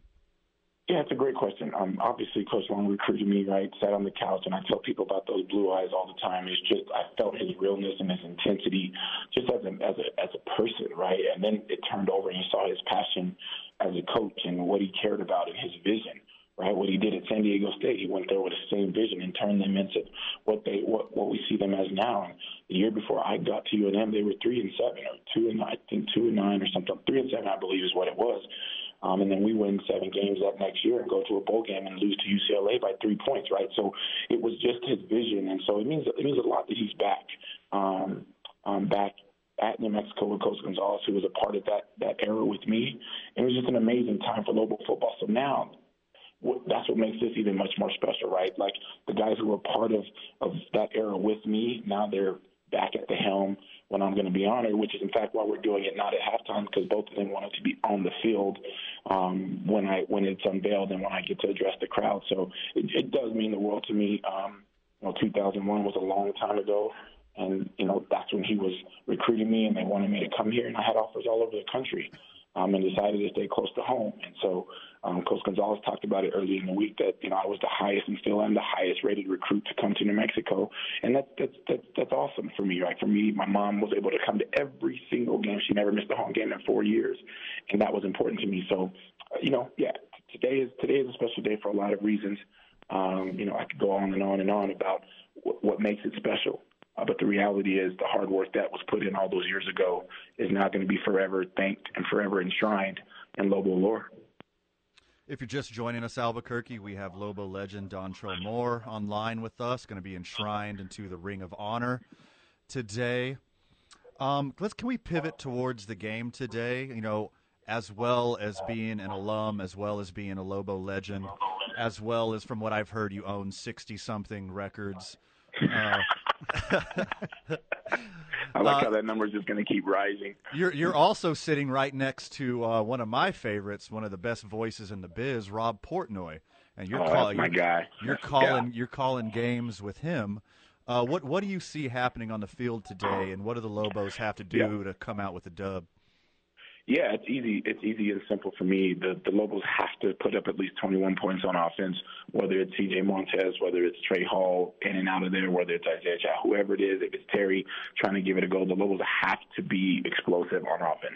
And I shouldn't say unfortunately, the reality is it starts with the guys up front, whoever it is that, whether it's, Stapley and the company, whoever's coming in and out off of injury, the offensive line, who have always been my favorite men, clearly have to be able to show up and show out today. Colorado State isn't Colorado State that we've grown and known over the last 10 years where the Lobos are 0-10 in the last 10 years versus Colorado State. They're not that, but they're a pretty good football team. Lost to Iowa, right? Close game in Iowa, number 2. They battled in that game. They're a penalty or 2 away from maybe even making that closer. So it's a good football. But the Lobos have to, again, get 21 points on offense. Have to. That's a minimum. And then on defense, they cannot give up the big plays over the top, and they have to force 2 turnovers. And for me, I think they have to score off of one of those turnovers for it to be the game that the Lobo fans want. And we'll see what happens. I don't know if you guys know this. You probably do. You guys are freaking professional men and get it done at a high level, I might add. But sir. Colorado State is the team that I averaged my highest career, 184.5 yards per game against Colorado State. So it's fitting that I'm being enshrined on the day that the Lobos play Colorado State. So it's just good juju, good vibes being sent to Coach Gons and company, and we'll see what happens today. Do you have one more game of eligibility? Can you suit it up one more time today? How many carries you got in you today? Yes, great question. So here's what's funny. I've always thought that I had 12 carries for about 110 yards, right? I still, at my age now, 12 carries for 110 yards and touchdown or 2. So it's funny because we're on the field at College Station, and Coach Long, I walk up to Coach Long, and he said, "Dang, wow, gosh, Dontrell looks like he can still play." And I appreciate that's a great compliment. And Coach Gonzalez walks up, "Yeah, for sure." And then he goes, "But are you sure?" I said, "I can still play, man. Coach, I can give you a half. I can give you a half right now." The defensive lineman walks by from College Station, probably the first round guy, I can't remember his name. He walks by, and I say, No, I could probably give you a quarter or so, maybe a half a quarter. Hey, I'm a realist. It's all good. I feel like I can still play, but when you watch those 19-year-old kids walk by, 6'5.5", 287, 12-pack, you're like, they just keep getting bigger and faster. I bet. It's just younger, just youth, man. You can just see the youthful exuberance. And again, I don't have that. I look like it. I don't have that because I'm not young anymore. But the reality is, yes, I can still get out there and give you 12 carries, 110 yards, 2 touchdowns, and see where it is. Real quick, Terry Wilson looks like he is out, but it's still a game-time decision. If he's out, what are you seeing from C.J. Montez? So, yeah, it is a GTD for him. If he does play, the doctors are basically saying that he's not going to hurt it worse, but it's up to him, and I think he'll probably be out. But CJ is comfortable. He has the moxie. He has the ability. He can make the throws. Just the experience, right? He's not going to be overwhelmed by the moment. He commands the huddle, which is awesome. He is the future. So that's what I see. I mean, at the end of the day, all of quarterbacks playing at a D1 level can make the throws, but can you command the huddle? Do you have the moxie to go in there and change the play and get into the right play? And the answer to that is yes. He is young, but he has the ability to play at a high level, and he can command the offense, and they trust him. So they'll be fine if he's at the helm. Dontrell Moore, Lobo legend, getting enshrined into the Ring of Honor today. Any final words before we let you go, Dontrell? No, just thank you. Thank you to Lobo Nation for supporting me all these years and loving me and allowing me to be their son coming up from Roswell, New Mexico. So get out there today, support the Lobos, and see something really cool at the end of the first quarter. Congratulations again, Dontrell. Appreciate you being on. Let's do this again. Yes, call me anytime. You guys be safe. Have a great day. All right, have a great day, man. Appreciate you. We'll be back with more ABQ Central on 95.9 FM and AM 610, the Sports Animal. Big shout out to Dontrell Moore for joining us. Great guy, great interview, being enshrined into the Ring of Honor today. And it's been too long. He deserved that a long time ago. That was kind of my thought. I was like, this is probably well overdue. Who did he piss off? That's good. Mike Loxley, I don't know. Who did he piss off? Because it should have happened a long time ago. Paul Krebs. Welcome back to Dave & Buster's Presents ABQ Central live from the @Talk ABQ studio. We're powered by New Mexico Pinon Coffee. We play on Team I-9 Sports, and we're getting strong with Evolve Strong. So, speaking of Dontrell, you were in school when he was in school, right? I was in high school at, oh boy, here it comes again, St. Pius X High School. And then was at UNM. Our freshman year was 2005. Three or four of my buddies, we lived at the football stadium during those years. We lived, eat, and breathe Lobo football. And as I mentioned to Dontrell on air, you did not want to play UNM. It turned into the Pit East, if I've got my directions correct. Yeah, the Sure. football. Yeah, whatever. I've only lived here 30 years. They were hard to beat. You didn't want to play them. They went on Missouri and beat them on the road. 2003 or 2004, they beat Texas Tech here at home under Mike Leach. And I brought up the Utah game in Salt Lake City. It was Urban Meyer, Alex Smith, and they went in there and punched. It's the Mike Tyson thing. Everybody's got a plan until you get punched in the mouth. And I'm sure Utah had a plan that night, and they got punched in the mouth. It was unusual to hear that a Lobo football team would go on the road and beat somebody, and they went in there and beat the 23rd ranked Utes by 12.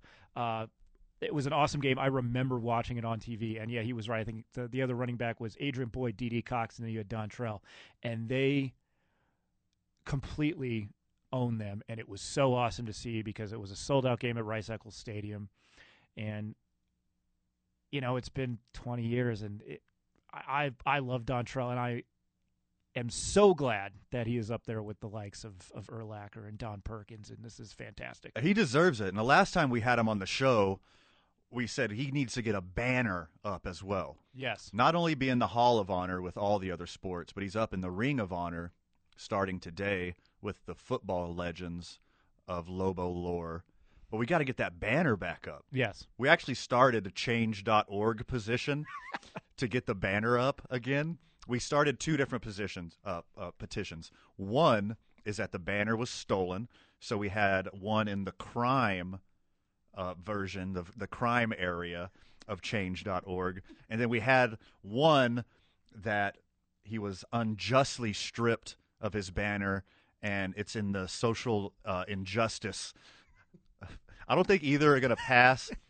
I don't think they meet community standards, but we're trying real hard to get Dontrell. I was unaware of this. This is such up my alley. I love it. Yeah, for sure. We'll put more thought into that next week. Make sure he gets his banner back up. Oh, we're going to be back after the break with a thespian extraordinaire, Cameron Illich Welch, who is starring in Rocky Horror Picture Show, amongst other things. Rocky Horror Picture Show is going to be at the newly renovated Lobo Theater Saturday, October 30th. So make sure we'll talk more about that in the next segment. Back with Cameron Illich Welch and Rocky Horror Picture Show talk. You're listening to ABQ Central on 95.9 FM and AM 610, the Sports Animal. Welcome back, Duke City. 2 hours in the books. 1 hour to go, and boy, do we have a special treat for you. Not only did we have Lobo legend Dontrell Moore, not only did we have special guest host Ryan Tamari, not only do we have the always fantastic super producer Mike Vitale behind the glass, we have thespian extraordinaire, star of the At Talk ABQ Productions Rocky Horror Picture Show, Cameron Illich Welch. Good morning. How are you? Peachy, how are you? I am great. I'm tired, but I'm good. I'm here. You had a little fun last night. Had a little bit of fun. It was a great show last night at the Albuquerque Social Club. It was really, really fun. Got to debut a new look. It was really, really cool. And when you say new look, what are you talking about? So I am actually a female celebrity impersonator. So I do Bette Midler, Joan Rivers, Joan Crawford, Cher, all of these wonderful women. And last night I got to debut the queen of Halloween, Elvira, Mistress of the Dark. That's exciting. I mean, it is so fun. Almost Halloween. It is. So is Elvira going to make a bunch of appearances up until Halloween? It's quite possible. You could possibly see her Sunday at the after Halloween party at the Albuquerque Social Club if you're looking hard enough. It's quite possible. How exciting. Do you sing like Cher? I do not sing like Cher. I do not live sing any of my divas because, you know, I'm a dude. But, you know, it's a good lip sync, I'll tell you that. This might be the worst joke of all time, but I guess you don't believe in love. No, only life after. Life after. Touche. Well played, sir. Thank you. Very nice. I set myself up for that. You sure did. Your Reba goes very hard, too. Thank you so much. Your Reba kills. It's she's my favorite. She's my fave. So if you don't know already, and we haven't beat you in the head with it, At Talk ABQ is the production side of ABQ Central, and we host community events. We do charity drives. We'll host anything you pay us to, and we also do events in the community. And our next event is a full-casted, live-action Rocky Horror Picture Show at the Lobo Theater, the newly renovated Lobo Theater. Dude, we're going to be so excited. The first movie and theater experience at the newly renovated Lobo Theater. We are also, if you look at the calendar, we are also the very first event that is happening on the day of Halloween because our show starts at 12:01. That is correct. So we are the first Halloween event on Halloween Day. I'm so excited. Saturday, October 30th, starting in the early evening. Absolutely. We are so whimsical and lackadaisical and just freewheeling here. We haven't even picked a start time. Oh. But we're just saying, show up. I love that. So what it's going to be is Rocky Horror Picture Show is the big treat. And the Rocky Horror Picture Show, as is tradition, starts at 12:01 on Halloween morning. So the second the clock strikes 1 on Halloween, we start the Rocky Horror Picture Show. So Saturday, October 30th, Halloween Eve, come hang out with us at the Lobo Theater, completely renovated. The Lobo Theater is gorgeous. They have like a vintage Hollywood theme, crushed velvet couches, big mirrors. It's absolutely beautiful in there and just going to keep getting better. But early evening, we're showing Night of the Living Dead. One of my absolute favorite horror movies. So we're going to have zombies walking around in costume, drooling on you, trying to chew on your neck. And then we're going to have a break in the middle where we have a boudoir burlesque show, and then we're going to have the Rocky Horror pre-show around 11, and then right at midnight, 12:01, the screen comes down, and we watch the Rocky Horror Picture Show. Cameron, can you tell us a little bit about the interactive part of having a live cast and a movie at the same time? It's very interesting because you never know actually who to watch. Do you watch the movie you've seen 550 times, or do you watch the actors that are on stage in front of the movie that you've seen 550 times? Myself, I'm always watching the actors because I like to see the different ways that they do things. Of course, you can't beat Curry in corset. You just can't. But there have been quite a few Shadowcast Franks that have really made me second guess that opinion. So it's really neat, and I think it's a cool way for the audience to be involved in something that is such a cult classic. It was a failure at first. When the movie first came out, I think it tanked in the box office until all of a sudden it got this revival in the 90s from a theater in New York showing it at midnight and people just showing up and screaming at the screen. So not only on stage are we dealing with pretending to be the people on screen, we've got people yelling at us different things that are sometimes a little vulgar, and you're trying to keep up with all of that. So it is a huge bear that is so much fun to take on, and it has been such a great joy to work with this cast, you guys as the producers of this show, and our directors, Mark and Chris. Big shout out to them. They are pros at this. So it has been a huge labor of love. RHPS, Rocky Horror Picture Show, RHPSABQ.com. That will take you straight to tickets. It's $30, okay, which is a steal. You get a double feature of 2 classic cult movies. You get a boudoir show. You got a brand new theater. Still got that new theater smell. How do you get better than that? I know. It's hard to beat. You got the camaraderie of friends. You got fellowship. We might have some drag performers walking around doing some entertainment, and it goes to a great cause. Are you familiar with the UNM Truman Health Services I Center? am incredibly familiar. Being a member of this community, you cannot not be familiar with places like Truman, Sane, and the LGBTQ resource centers all over the place. So the fact that we are raising money for them was a whole nother reason that I did this. So percentages of proceeds go to a great cause, UNM Truman Health Services Center. It's going to be a great time. So show up early evening. You can wear your Halloween costume. You could dress up for Rocky Horror Picture Show. Please, all the big Rocky Horror Picture Show fans out there, and hey, anybody who just likes a good time, because we're going to have fun. And each ticket comes with a prop bag. Oh. Because you get to interact with the crowd, you interact with the movie, and you interact with the performers. Can you speak on the prop bag and how that works? Well, so generally your prop bag is going to come with random things like water guns and rice and toast and toilet paper and all kinds of stuff like that, because at different points in the movie, you are supposed to throw those things on top of yourself and the other audience members, as well as the cast that is on stage. So, again, that is another part of that interactive portion of this. It is such a family moment, family as in the theater being a family, not family friendly, but it is a family moment where everybody just has an amazing time, and it's one of those extra things that gets added to it that just makes it that much more special. So I am going to be honest with you here. I like the Rocky Horror Picture Show. I'm entertained by the Rocky Horror Picture Show. I don't love the Rocky Horror Picture Show like some cult fans are. I'm a big Lebowski dork. That's my niche cult thing. I'm a dudist priest. I dress up like the dude. I go to parties. I've done weddings as the dude. So I get like that cult fandom. What is it about Rocky Horror that attracts people to it like they do? It's funny that you say that. My husband said the exact same thing. When I told him I had gotten cast, he was like, "Oh, well, I hate that show." And I was like, "Oh, thanks, but you're going to love it because I'm in it, right?" And he was like, "I don't know if I'm going." Oh, but ouch. He's coming. Wow. I kind of forced my hand there. And his friends and his family. Correct. Everyone that we know.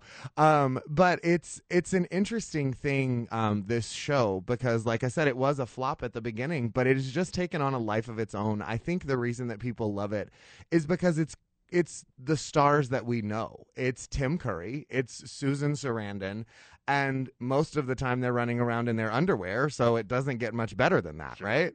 A young Meatloaf. Exactly, young Meatloaf. I mean, when he busts through that ice on that motorcycle, there is nothing more thrilling than watching him ride around that big circle like that. Totally. It's crazy. So I think it's just taken on a life of its own that kind of is unexplainable, and people just love it because they love it. It's the same reason people love drag queens. They never know why they hand us $1. They just hand us $1. So it's the same thing with Rocky Horror. And it's really cool that this is going to be in such a historic place after its big renovation. So you're no rookie to Rocky Horror. I am not a Rocky rookie. You just didn't stumble into this. You've been doing this for years. I've been doing this for probably, this has been a part of my life for probably about 10 years now. I've played almost every male except for Dr. Scott and Eddie. I believe, and I have no interest in those roles because they're not on stage very long. So. I am I'm on the show because I'm a big sports nerd, but I have no background in film, but I have become a connoisseur, and I was a little bit, I shouldn't say connoisseur, but I am a massive B-movie fan. If you've ever heard of like Miami Connection. Absolutely. Oh, yeah. Sure, the Seinfeld movie about... that one's not Seinfeld. Oh, not the B movie. No, not B-movie. No, not the B-movie. Sorry, not and God, what's Larry something? I can't think of his last name. So I get, and piggybacking off of, I said that word a lot today, but piggybacking off of Van here, I have not seen the Rocky Horror Picture Show in forever, but I get the cult status. But because it's Tim Curry, I'm just throwing this out there. It's an open-ended question, I guess. He has two roles that I love, and one is from Congo, where he's got the terrible Romanian voice, and correct. His name is like Herkimer Homolka, and he's like, I'm from it's terrible. And I know him from obviously Home Alone 2, Lost in New York. But I guess if you had to choose, like your favorite Tim Curry role, because I love him, and it's so sad that his health has declined. But if you had to pick, I think there's three for me. One is, of course, Frank, because he just became that character, and he changed the way that we looked at masculinity and femininity in that time period. My second one is it's very like, I don't know the word for it, but it was from a TV movie special called The Worst Witch. He played the High Wizard of this coven on ABC Family, and it's this weird little movie. It's only on YouTube, and it's poor quality. I will look it up. You should. And he's only in for like 20 minutes at the end, though, so just skip through because the rest of it's crap. But also, I loved him in Clue. I thought he was amazing as the butler in Clue. That last monologue that he does where he's running through the house, getting hit in the head by candlesticks and falling out of doors. It just shows you how committed he is to any role he plays. I completely forgot about the TV miniseries It, where he's Pennywise. 100%. And he's also, I'm starting to show my age, he is the villain in the Three Musketeers with Kiefer Sutherland. He is. Yep. He's great in that. He sure is. Is the devil in Tom Cruise's That's right. Legend. Oh, man, Legend, those horns. That Come gave on. me nightmares when I was a kid. That just went, but my favorite is that you can still see his face through all of that. So speaking of Tim Curry, and the role he portrayed, we're up against a break real quick. Can you talk about Tim Curry, the role he played, and the role that Rocky Horror played in the culture, in the community? So it's interesting because it was like Rocky Horror was this thing that everybody was able to dress up and do what they wanted to do and kind of be who they wanted to be. So it is a huge thing in the LGBT community, LGBTQIA+, community, that it's like home for us. We can go and we can dress up and we can be Frank or we can be Magenta. It doesn't matter your gender or anything like that.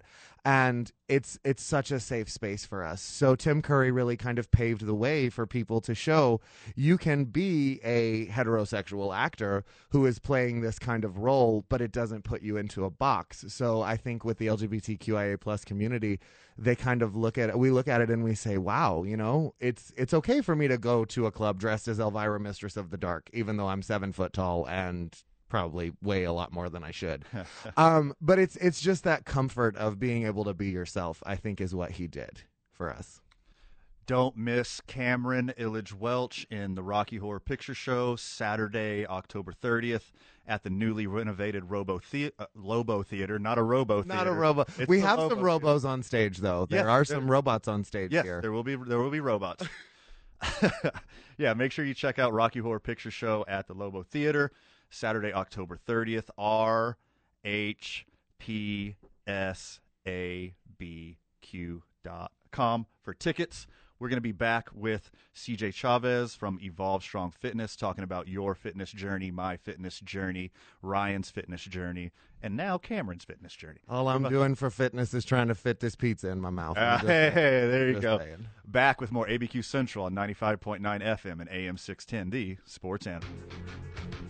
Welcome back, Albuquerque. You're listening to Dave & Buster's Presents ABQ Central, live from the @Talk ABQ studio. We're powered by New Mexico Pinon Coffee. We play on Team I-9 Sports, and we're getting strong with Evolve Strong. CJ Chavez from Evolve Strong will join us in just a second. We're getting him on the phone line now. Sorry for the inconvenience. We still have Cameron Illich Welch with us, talking theater, and we still have special guest host Ryan Tamari with us, and of course, across the glass, we got super producer Mike Vital. So you said a funny thing when you walked in. You had no idea what to expect. You've been on the stage, you've been on TV, you've done all the stuff, but you've never been in radio. Never. And you're like, is this how it really works? Well, I think my phrasing was just two dudes in a room and a guy behind the glass, right? I liked your comparison to Well, Frasier. and then it was like it's compared to Frasier, except for you're just missing the angry lesbian behind the glass, right? Yes, exactly. That's the thing. Yeah. It's kind of cool. We got you a new nickname, Vital. You have to take a vote on that one. No, I'm all for it, too. I would like to cast my vote for yes, so I think you're outnumbered. On the phone line, we have friend in real life, friend of the show, owner, operator of Evolve Strong Fitness, one of the best dudes I know, CJ Chavez. Good morning, CJ. Good morning, sir. How are you? Peachy, how you be, brother? Life is okay, man. Life is great. So me and Fred did another week at Evolve Strong. I did 2-a-days, Monday through Thursday. I am, by my estimate, down 3 pounds, up 5 pounds of muscle. So I think I'm doing pretty good. The diet has been good. I only had one session on Friday. It was at our sister gym, the YMCA, the Horn Branch YMCA, Central New Mexico. Are my numbers okay, CJ? Can I be happy with what I'm doing here? You know, we get so focused on one measurement, which a lot of times is the scale. But what I see, and, you know, we try to do the trifecta here, mind, body, and spirit. If you have good consistency, you get the blood flow going again, you start getting your body alive, you know, that confidence begins to build, that spin wheel begins to move forward, and, you know, you just start feeling better, and especially as a male, more confident, right? So those numbers are great. I mean, and to compare you to somebody else is going to be completely different based on age, based on race, based on all kinds of different stuff. But if you feel good, you start feeling, you know, more proud, your chest is a little higher, you actually feel more alive again, less stress. That should be the judge of how you're doing. CJ, I mean, you hinted on it that, you know, everybody's fitness journey is going to be different. And that's what I've been telling people who've been asking me questions about my fitness journey this month and what I've been doing to try to better myself is just take that first step. Just show up. Like, we know it's going to be hard. That first step is always hard. What would you tell the listener out there who's like just they want to go but they're not confident, they don't think they can show up? How do you motivate them to take that first step? You know, it's funny. You can volunteer your time currently to take care of your health now, or you're going to be forced to dedicate time to take care of your health in the future. You know, I buried my dad about 1.5 years ago, and I had the distinct honor to care for him for about 3 to 6 months before he passed. And during that time, I had a wonderful experience with him, but he did not take care of his health, and he died basically of congestive heart failure. And so the problem that what I saw is that toward the tail end, if he would have taken better care of himself, his quality of life at that end point would have been much greater, and he probably could have, survived another 3 to 5 years. So, I don't just do this just because I want to look good and stuff, but I've seen it, I experienced it, and so, if you have a good driving force and purpose behind yourself, that'll be the reason why you're going to have to get up. That's not a scare tactic. That's not anything. But like I said from the beginning, if you dedicate time now, and it's voluntarily, then later on you won't have to be committed to do it. Does that make sense? No, absolutely. And another thing you can compare that to is nutrition. If you think food is expensive now, wait till you're paying hospital bills later. Can you talk about nutrition? How important that is in a healthy lifestyle? Sure. I'm gonna give some pointers first off, of what not to do. Don't go on these fad diets. What are the first 3 letters of diet spell? Die, right? D-I-E. Don't ever do that, because the pendulum effect, the swing back, once you get off of bread on an Atkins and you start eating bread again, you're going to balloon right back up. Once you start getting off the South Beach, or you do these fad things, what I say, guys, eat the cupcake, eat the pizza, especially have a hot date on a Friday night and you're sitting there and, and you have to say, oh, I'm on a diet. Hell with that. Earn your food. Earn your food. It's when we actually eat hot Cheetos and drink beer every single day that, that gets us in and without movement, right? But, pizza post-running or post-workout is a great recovery food. And at the end of the day, if you need a Snickers bar because your sugar levels are low, eat the Snickers bar, but have a reason to do it. One of the biggest tips that I give my guys here, we have 5 principles here at Evolve, and the second one is nutrition. But what we do here with nutrition is we hold ourselves accountable. So it's very similar to our bank account, right? We need to know what's coming in to be able to burn out. So what I would suggest immediately, use one of the free fitness apps out there called we use MyFitnessPal. There's all kinds of different stuff.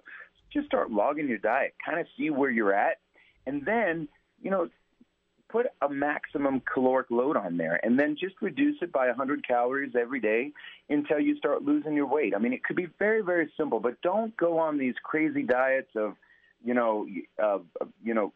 can't eat this, you can't eat that, and don't do this and don't do that. You become very unhealthy with food. So, people pay me thousands of dollars to learn that one tip. So your listeners are getting a lot of good value today, sir. That's awesome. So a thing that I like is eat your colors. And I've been veggie for a long time, so it's very easy for me. What are some entry-level tips for basic nutrition you would have for somebody? Like basic meals, basic ideas of what a meal should look like? When you look at your plate, you look at it kind of like a circle, right? And we use, at a good baseline, now everybody's different again, so these are just kind of generic ideas, but about 40% of your plate should be a good, healthy protein. So if you're looking at your plate, 40% of that, which is kind of like a palm full of chicken, maybe just some lentils and some rice, right? And then another 40% should be what we call good veggies, good carbohydrates. So like if you can pick it off of a tree or a bush or anything and eat it right away, those are what we call low glycemic vegetables. And so if you have about another 40% there, and 20% you could have some starch on there, you can have some potatoes, or, even 20%, what I equate that to is a nice dessert of some sort that, you can put in. I'm very good with healthy foods, 20% of whatever the hell you want. But if you have good 40% proteins, good 40% carbohydrates, but the good carbohydrates, right? The good stuff, not French fries, not, fried stuff. You can have that every now and again, but, you want the good veggies, and then about 20% of whatever the hell you want, That's what I would like, the breads and that kind of stuff. So when you look at your plate, and also, too, another thing, when you're full, stop eating. Just stop eating when you're full, especially if you're on a weight loss journey. Don't gorge yourself. My treat is not chocolate cake.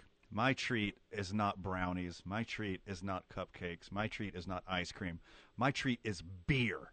That's where my empty calories come from. That's why I eat healthy. That's why I exercise, so I can go support a local pub and have a couple cold oat sodas. Is that a good replacement?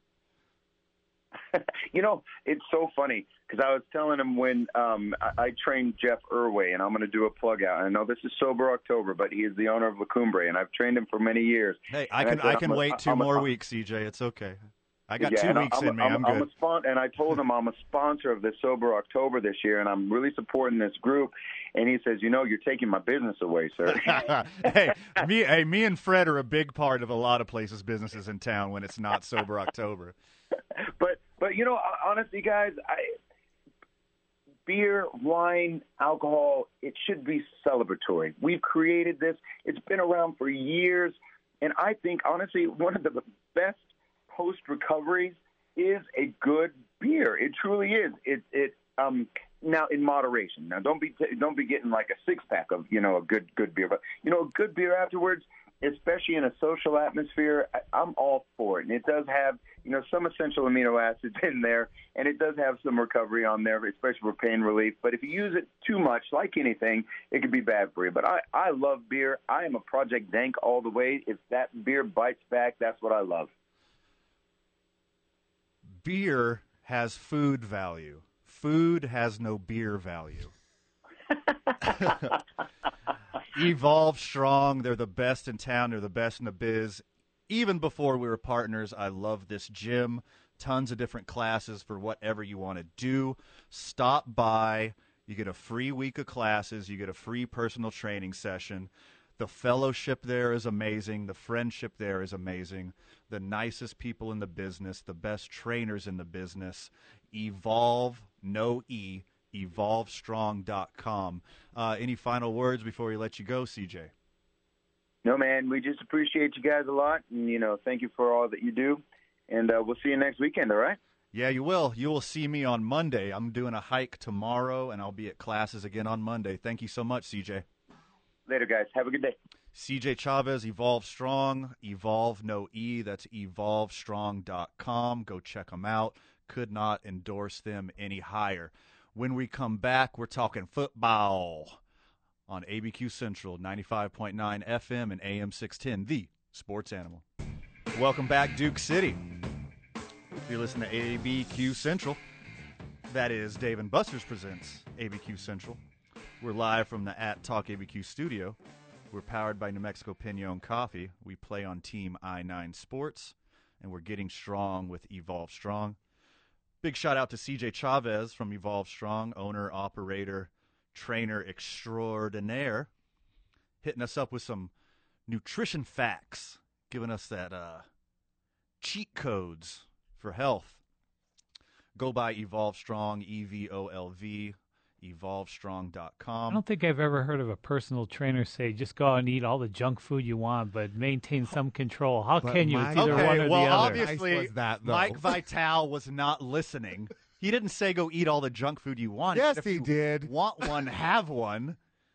Good Lord. That is not what he was saying. I might have to go see them at Evolve Strong. I have to be on stage for 2.5 hours in my underwear in less than 2 weeks, so I might have to go check them out over there.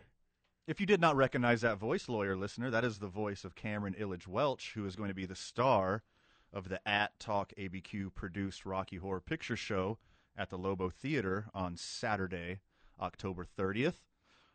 Right at midnight, Rocky Horror Picture Show starts, so it will be a 45-minute Rocky Horror pre-show, so make sure not to miss that. Tickets at rhpsabq.com are just search Rocky Horror Picture Show Albuquerque on Ticketmaster. On the phone, we got friend in real life, friend of the show, star of TV and radio, back to back to back, New Mexico Sportscaster of the Year, KOB TV's very own Brandon Ortega. Good morning, my friend. Good morning, brother. How we doing? Peachy. Had a fun show today. Got a Fredless Saturday. Fred stuck up in Vegas with no internet access. As usual. Yeah. Not to be confused with Las Vegas, Nevada. In Fred's stead, we have Ryan Tamari and your new best friend, Cameron Illich Welch, who will be starring in the Rocky Horror Picture Show. And, of course, across the glass, your biggest fan, Mike Vitale. What's been going on in your world, Brandon? Yeah, it was a quick turnaround this morning. It's been quite the last 12 hours. Did game day last night, talking high school football. Got off about 11:30, and then got up in time for the 9 a.m. Academy extravaganza for some high school cross country. Just left there, Albuquerque Academy, one for the girls, and it was Volcano Vista winning for the boys. So I'll have highlights of that coming up tonight on KOB, and it's a pretty jam-packed day with high school football, and you got Lobo football coming up tonight, so it's going to be a fun one. Yeah, let's talk about Lobo football real quick. We're going to move into NFL. We're going to do our quick picks. I'm really excited because we have thespian extraordinaire Cameron Illich-Welch in here with us, who knows zero or close to zero? Absolutely nothing about football. Negative zero. Negative zero. So we're going to do picks with all of us and Cameron, so I'm very excited. I'm going to keep track. And he'll probably win. He'll probably win. The yeah, I'm going to write. I don't know. Like I said, I'm just going to pick it off the last name that I like. How does that sound? Sweet. Okay, so what are your thoughts on the Lobo game? Can the Lobos pull it out at home today? Yeah, this is a winnable game for sure for the Lobos. 2 of their 4 losses, they should have either won or been even more competitive in. So Colorado State's a team that got off to a very slow start, and they've picked it up a bit lately and played very well against San Jose State. The Lobos have, if you can't get pumped up and motivated for tonight, inducting Dontrell Moore, Teton Saltis is going to be in the building getting his Warfel Trophy. This is a great alumni night for the Lobos. And you got Danny Gonzalez and Rocky Long who pump up their team when it comes to alumni better than anybody. So this is a game, look, if the Lobos don't win it, they have to at least be competitive. This is a big moment in the season where, okay, you can't have another stinker on offense.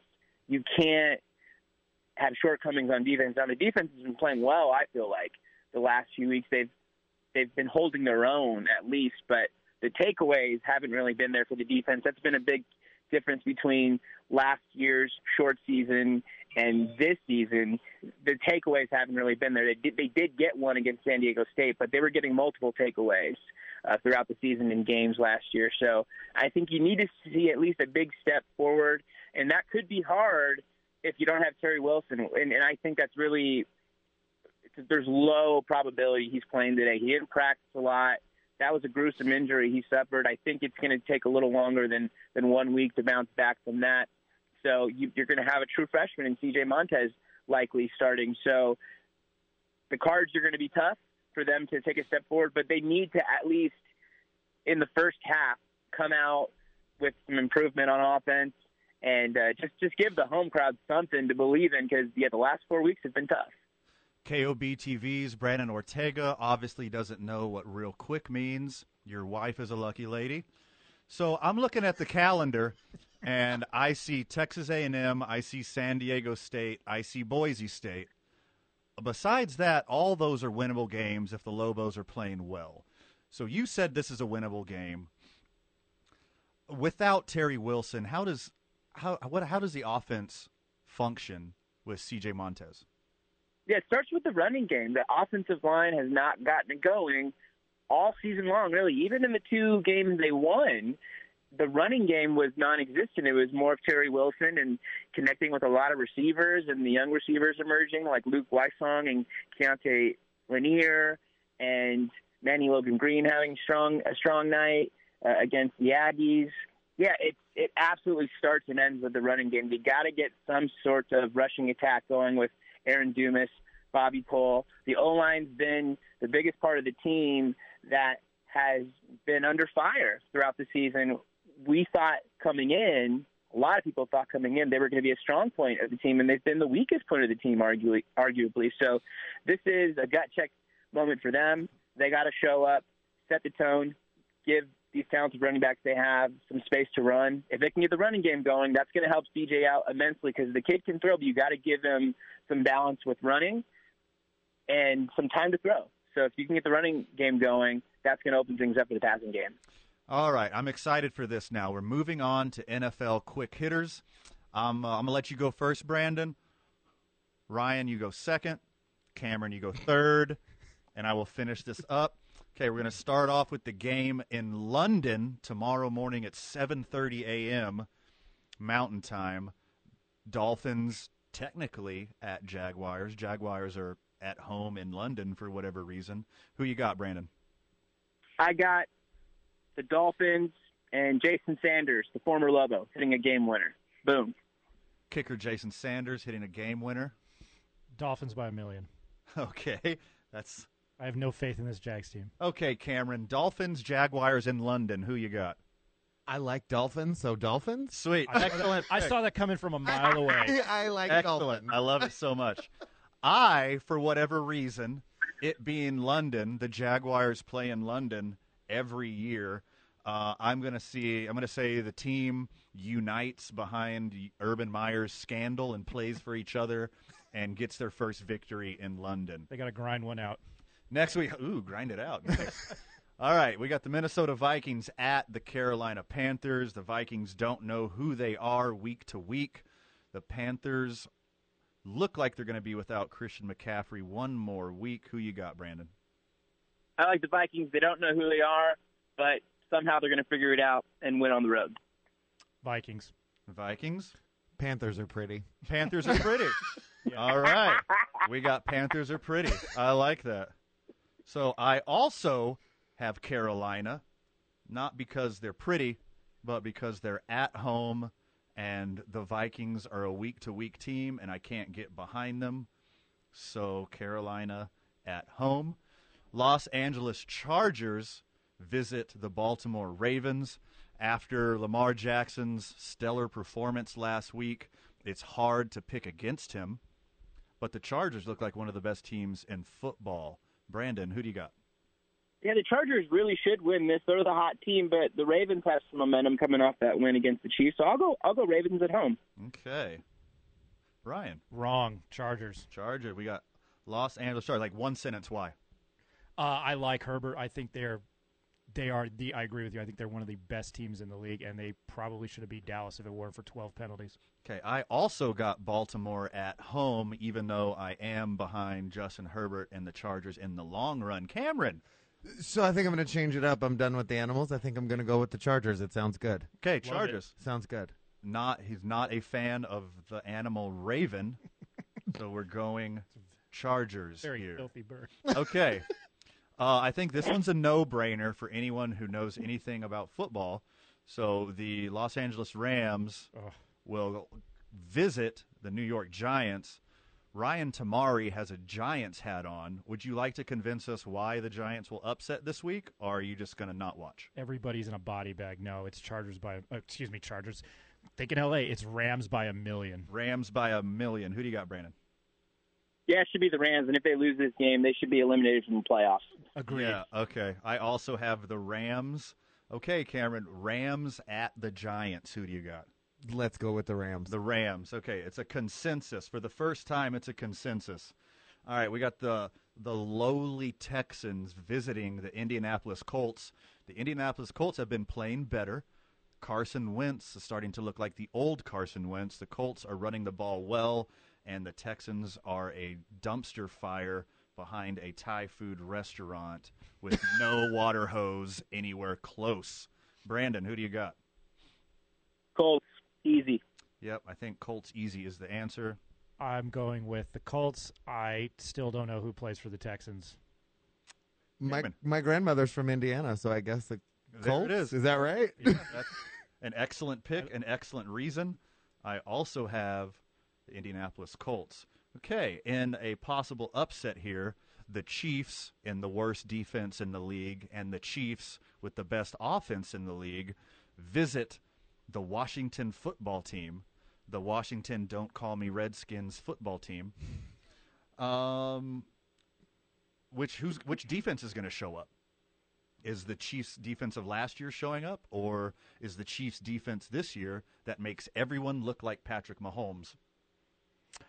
Going with the Chiefs. Got Chiefs. No faith in that football team defense that was supposed to be stellar this year. Brandon, who you got? Yeah, I got the Chiefs. I think it could be ugly, but the Chiefs will make it happen. Cameron, who you got? My brother-in-law is a huge Chiefs fan, so we're going to go with the Chiefs. All right, here we go. Another Get in great the family. reason to pick a team. More pick'ems when we get back. ABQ Central on 95.9 FM and AM 610, the Sports Animal. The Welcome Sports back. Animal. Welcome back to this round table of NFL experts, I think I've got the most expertise here, right? led 100%. by sports wizard Cameron Illich Welch. So, wealth of knowledge on all things NFL. Trained NFL analyst, been on NFL Network. What can I say? You got a celebrity in the house. Cameron Illich Welch, star of the upcoming Rocky Horror Picture Show at the Lobo Theater, is with us. Star of TV and radio, KOB TV's very own Brandon Ortega is with us. Sitting in for Fred Slow, friend of the show, friend in real life. The incomparable Ryan Tamari is with us. And, of course, behind the glass, we got Mike Vitale, and I am Van Nunley, one half of ABQ Central. And we move on with our NFL picks. One of the greatest rivalries in all of sports. If you want to argue the only one better is Red Sox-Yankees. The Packers travel to Soldier Field to play the Chicago Bears. Packers are playing very well. The Bears' offensive line has more holes than Swiss cheese. Should be an easy Packers win. Brandon, can the Bears pull off the upset? Yeah, the Bears' defense is playing pretty well, too, but I like the Packers in this one. Okay, Ryan. Packers by 1 million again, but I think that the only team that is not better than the Packers in the NFC right now is Dallas, and it pains me to say that. Oof. Oh, that hurts. Sorry about that. I also have Green Bay as an objective member of the press and a Packers fan. Cameron, who you got, Packers or Bears? I'm upsetting this whole thing. Da Bears. All right, there we go. Switching it up, going Oppo. I love it. Okay, the Cincinnati Bengals been playing very well. Is Joe Burrow's neck okay? I don't know, but luckily they get to play the Lions. I got the Bengals in an easy one. Who you got there, Brandon? I think the Bengals should win, but I think Coach Campbell can wipe the tears away, and the Lions get the upset. Ooh, we got an upset pick, Ryan. I love Dan Campbell. He's awesome. Was that one of the coolest things you've ever seen? Yes. It's like brought to tears by the effort your team gave you. And they have played well, but Bengals plus 3.5. Okay, we got Cincinnati. Cincinnati chili all day. Cameron, Bengals and Lions, two big cats. Which is your favorite big cat? So I'm actually a former Lion. My high school is the Covington High School Lions in Covington, Louisiana, so I'm going to go with the Lions. Because once a Lion, always a Lion, right? We got two Lion upsets in the pick'em. The undefeated Arizona Cardinals visit the Cleveland Browns. If you don't know this, the Cleveland Browns are the first team in NFL history last week, to gain 500 yards, to score 5 touchdowns, to not give up a turnover, and lose. In the history of football, they took the toughest L in the history of football, and I have them upsetting and finally giving an L to the Arizona Cardinals. Brandon, who do you got? Yeah, I do too. I think the Browns have been knocking on the door against some really good teams. The Cardinals were red hot, but I'll take the Browns at home. Ryan, who you got? Murray all day, every day. Cardinals cover. Okay, I am definitely an Arizona Cardinals dork, but the Browns have been playing phenomenally. I think they win this one and give the last undefeated team a loss. Arizona Cardinals, Cleveland Browns. Who you got, Cameron? Brown's a terrible color, so the Cardinals? Well, here's a little joke.